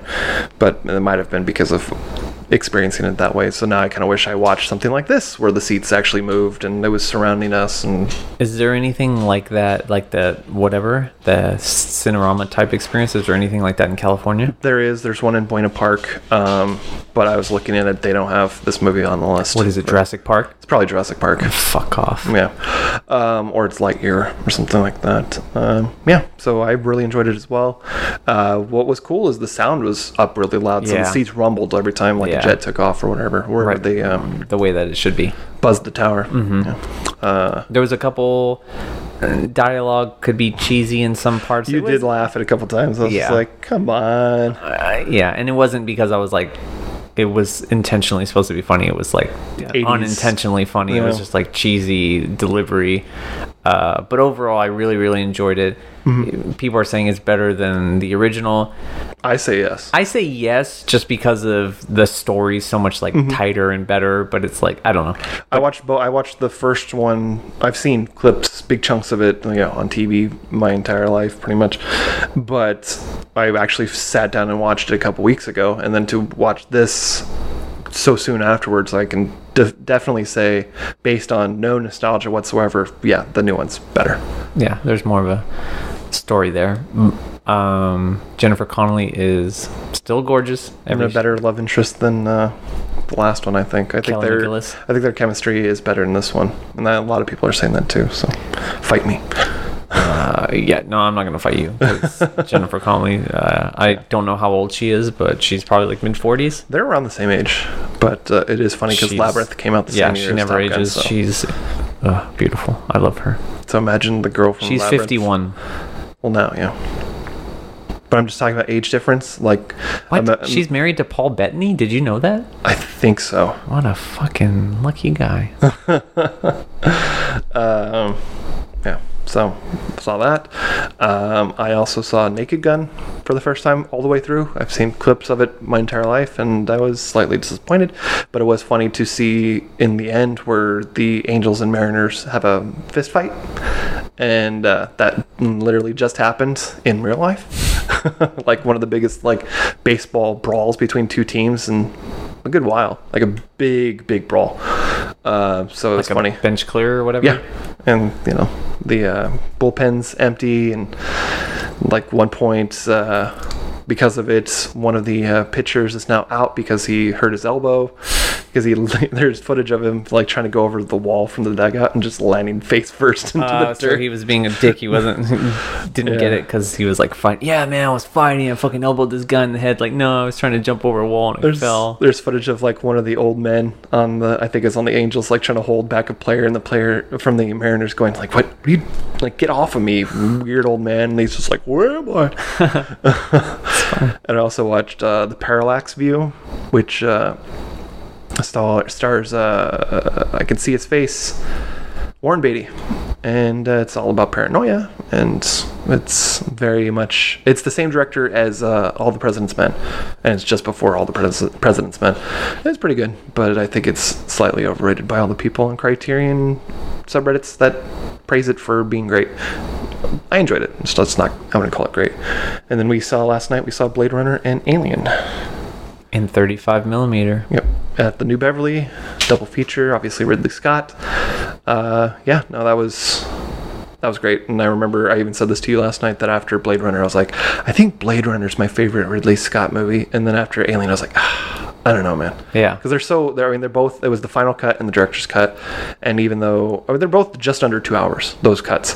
And I think they were both very tight. Like there wasn't a lot of, like, if any, filler. Yeah. On both of them. I agree. And the prints were chef's kiss. Yeah, one was from 2003 and one was from 2007. So they're not the newest prints, but they still look great. They were pristine. Yeah. Like really, really great. And the sound, especially on Alien, was like fucking amazing. Very loud. It like really put you in there. The juxtaposition between the silent moments and the loud moments of even just somebody knocking something over or the cat jumping out. And it was so perfect, especially, I don't want to spoil anything, but there were a few jump scares in the movie where people didn't expect it, and like, it was the greatest thing ever. Someone reacted like they were getting like he was getting hit, or like that someone grabbed him, or like, that was my favorite part of that movie, was just sitting there, and then there was a little bit of jump scare in Blade Runner as well, but just sitting there knowing it was coming.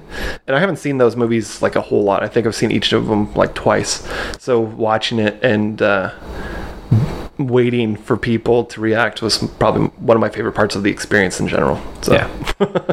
Overall, definitely another amazing experience. I've actually only had one like negative experience, and ironically it was when I went to go see a midnight screening of Purple Rain, and I almost got into a fist fight with someone. Really? Because he was really, really drunk and he wouldn't shut the fuck up. Did he join Morris's band? Did you want to find him because of it? I don't get it, but... You don't get what my reference? No. Did he join Morris's band? Did I say the name? Morris Day? Yeah. Because that's when Prince smacks... You know the movie we just talked about? When Apollonia says, I'm joining Morris Day's band, and he smacks her? Got it. I didn't get that reference about that part. No. Anyways, that was the only time. And I obviously have anxiety about going into movies and having to deal with belligerent assholes. Yeah, or just people like talking throughout a movie. Like I'm always like, when people are talking like during a trailer, I'm like, oh my god, here we go, we're gonna have to yell at these people. And 9 times out of 10 it's all good, but especially at the New Beverly, because they really care about their movies. Yeah. So there was a guy saying stuff just enough to annoy me, but not enough to like somebody's going to complain about him. Because there was like a few moments where something's going to happen. He's like, oh no. And you're just like, dude, shut the fuck up. Oh, like, one of the funny guys, huh? Yeah. No, I don't think he was trying to be funny. I just think he just is so unaware of his surroundings. That's like, those are inside feelings, dude. You keep those on the inside. So, did you see anything else this last week? Tressa, did I? What? Did I see anything this week? Anything else? I feel like you saw a bunch of stuff. Yeah. I don't know what. I don't either. I finished Police Story. Oh, okay. Yeah. Well, we could talk about that a little bit. I do want to do a full episode eventually on Super Cop, and so Police Story and Police Story 2 will be part of that conversation, but we can talk a little bit about Police Story. I noticed you also sent a video of Jackie Chan, My Stunts. Yeah, the special features that are included on there. It's basically like an hour and a half documentary about him, like talking about his stunt process and like so cool. It's the weirdest thing because the full thing is like I think it's an hour and 30, but the one that the version, they say an excerpt from it, but if you look at it, it's like just over an hour. So you're like, why didn't you just put the whole thing in there then? Yeah. But no, I don't know if I watched all of it or if I just watched most of it, but I was just like, oh, this is great, because it was obviously from like the early 2000s when we first started really becoming popular with like Rush Hour and Shanghai Noon and stuff like that. But no, it's fun. He's, of course he's fun, and he explains one of the stunts in Police Story where with the bus, where they all fall out of the bus and they actually miss their mark. So a guy, like, instead of landing on the car in front of it, lands on the ground, the asphalt. Yeah. I was just like, damn, man. And he's talking about running down that hill and like with the basketball. Yeah. And then of course that last stunt that like put him in the hospital where he jumps down that pole. I heard I watched a movie or a video about Jackie Chan's most dangerous stunt, and they said that he was pulling a Michael J. Fox Back to the Future Family Ties thing. I don't know if you know that history, where he was filming Family Ties. Oh yeah, about Michael J. Fox. Yeah, of course. But he would film it during the day and then take a nap and then go and film all night. Yeah, take a nap while he was being driven to the Back to the Future set. Jackie Chan was doing the same thing, same year too, with Police Story and another movie that the studio wanted him to make. So he directed Police Story and starred in it, of course. So he was doing that, and so he was taking, I forget what, like maybe adrenaline or something, whatever he was taking to keep him awake. And he does that stunt where he has to slide down that pole, and he does it, and he has like all these cameras going, and so he's like, well, I can't sit around and wait. I have to do this because they only got like a few minutes of film in each camera right now, so I got to do it. And that's why in the movie he even goes, hi! Yeah, and then yells, he jumps. He works up the courage and he screams and he jumps. It's like 9 stories down this pole, like with all these lights, like. I think he got electrocuted, didn't he? While he was going down like multiple times. He jumps into a car to be taken to the next thing, and he goes to like open a door, and that's where the drugs kind of wore off, and he realized, oh, I can't use my hands now, and so he was taken to a hospital for a few days because he got electrocuted. He got whatever degree burns on his hand. So yeah, that's insane. And if he missed that pole, no Jackie Chan. Yeah. So. But other than that, the transfer, it looks amazing. Yeah. It's not even a 4K transfer, but it looked amazing. I had never seen the movie. It's kind of like Purple Rain in the way that it's like over the top, like cheesy, like the acting and stuff like that. All the Police Story movies, the first 3 that I've seen, because they're like I mentioned before, they're like a dozen. All his movies are kind of the same like that, and like Rumble in the Bronx, like they all have like comedic moments where he's like doing like being overwhelmed by stuff or whatever, but he's a very good like comedic actor as well. But I mean, the fight scenes are just incredible, and like people like flying through windshields and doing flips on the ground, just like his stunt team. Yeah, like everybody, like the best of the best. Everybody in the movie is pretty much a stunt person, because like everybody, even the women, I mean that sounds sexist, but the women that are supposed to be like in the movie, in the context of the movie, they're these like girlfriends, like frail, and then they still get thrown around. There's one stunt where she tries to take off on the motorcycle or the scooter, and he's holding onto her backpack, and so she stays while the motorcycle takes off. He pulls her back. But I was saying that they're very much like 80s action movies. But like I really enjoyed it. Yeah, it was great. I'm excited to see Police Story 2. Yeah, it's not as good as the first one, but it's still got, especially as far as stunts go, it's got some great stunts in it. So it's. I can't think of a Jackie Chan movie. Well, yeah, I can think of a few Jackie Chan movies I saw that I didn't like Rush Hour 3. I was super disappointed. But yeah, so I think that brings us to our homework, or your homework for next week. Yeah. I've always intended for us to do more than what we've been doing. So far, we've done, the interviews with people to their top 10. We did our own top 5 list, and I do want to do more top 5, top 10 lists in the future. And we've also done the recommending movies for each other. But per an idea I've had, and per our momager's idea, or what's the word I used? Suggestion. Advice. Per the advice of our momager, Tressa, it's time to introduce a new category, movies we love. So we're going to do that next week. It's going to be a movie that we've both seen and that I know that we both love. And Home Alone. No, but December. So I thought it would be fitting to do the movie that we've probably mentioned in every episode. Also, it's in my top 10 list. I think it's one of the greatest movies of all time. And also, we've talked about the 50s. We've talked about the 60s twice. We've talked about the 80s today. We've talked about the 90s twice. We've talked about the 20-aughts 3 times. And we even talked about the 2010s. So I think it would be fitting to do a movie from the 70s. And I contemplated between Godfather or this movie. And I chose this movie, obviously, since I haven't said the name. It's Martin Scorsese's 1976 masterpiece, Taxi Driver.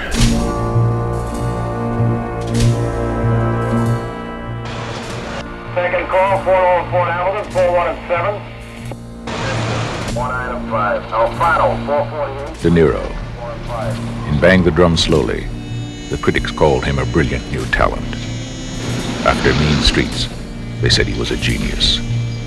For his performance in The Godfather Part 2, they gave him the Academy Award. Come on, man. Just get me out of here, all right? Now, Robert De Niro creates a terrifying portrait of life on the edge of madness. Tabby, just forget about this. It's nothing. Taxi Driver, a film by Martin Scorsese. So next week, we will be talking about Taxi Driver, the movie Trevor saw when he was in the single digits. And we'll talk scarred me for life. We'll talk about how it fucked him up. And it's available on Netflix and the TCM app, the Turner Classic Movie app. So definitely check those out before watching, because we will talk about everything. And we'll try not to just completely gush over the movie, but no promises. No promises. So thank you for listening to us. Yes, thank you for listening to me rant about Prince for 3 hours. As you can tell, it's a subject that I am extremely interested in, and there's a lot. There's even more that we didn't go over with the story, but you get the basic understanding of the, what was going on at the time and what was in Prince's mind and him as an artist and all that. So hopefully that was enjoyable, and if you learned something that you didn't know, make sure to smash that like button. Yeah, smash that like button and subscribe. I fucking hate when people say that. But I will say, if you could, if you did like this episode and you haven't already, if you could give us a 5-star review/rating on your podcast listening application of your choice. That would, I know for sure you can do it on Apple and Spotify. Yeah. I don't know about the others. So if you're listening on one of those and you haven't already, and you appreciated this episode, or you just love Prince, even if you hate us, give us a 5-star review. That would be really great. And if you could go even further and actually write a review for us, that would be amazing as well, because we love reading them. Mm-hmm. On Apple Podcasts. Yeah. Even if it's bad, we still want to hear what you think. We do. And that's all I got. Thank you for listening. Appreciate you very much. So yeah, make sure to follow us on the social media. Sorry, hold on, I'm going to interrupt really quick. I forgot to mention this at the beginning of the episode. Rick gave us this is our segment, Rick review. Okay. So Rick emailed us and said 2 movies that were on Keaton's list, Drive and Django, which he hadn't seen. Loved both of them. Gave both a 9. Also, Hateful Eight was mentioned. Loved it also and gave it an 8. Still enjoy listening after 13 podcasts. Thanks, Rick. Thank you for listening, Rick. We appreciate you very much. Yeah, we appreciate anybody who listens, and especially people who... I hope you can watch Purple Rain. Yeah, I hope it's not too much for you. Anybody who can be interactive with us is especially... What? Not gonna watch it. Tressa says you're not gonna watch it, Rick. I'll try to get you to watch it. Just for drama, man. So you can follow us on Instagram at Cinephilia Podcast, on Twitter and TikTok at Cinephilia Pod. You can email us cinephiliapod@gmail.com, or you can follow me on Instagram or Letterboxd at EYEOPENING, which is Eye Opening Experience. Or my Instagram is As the Sun Sets. That's it. That's all. So thank you again for listening. Have a great night. And or day. Yeah, and may you live to see the dawn. That's good ending, huh?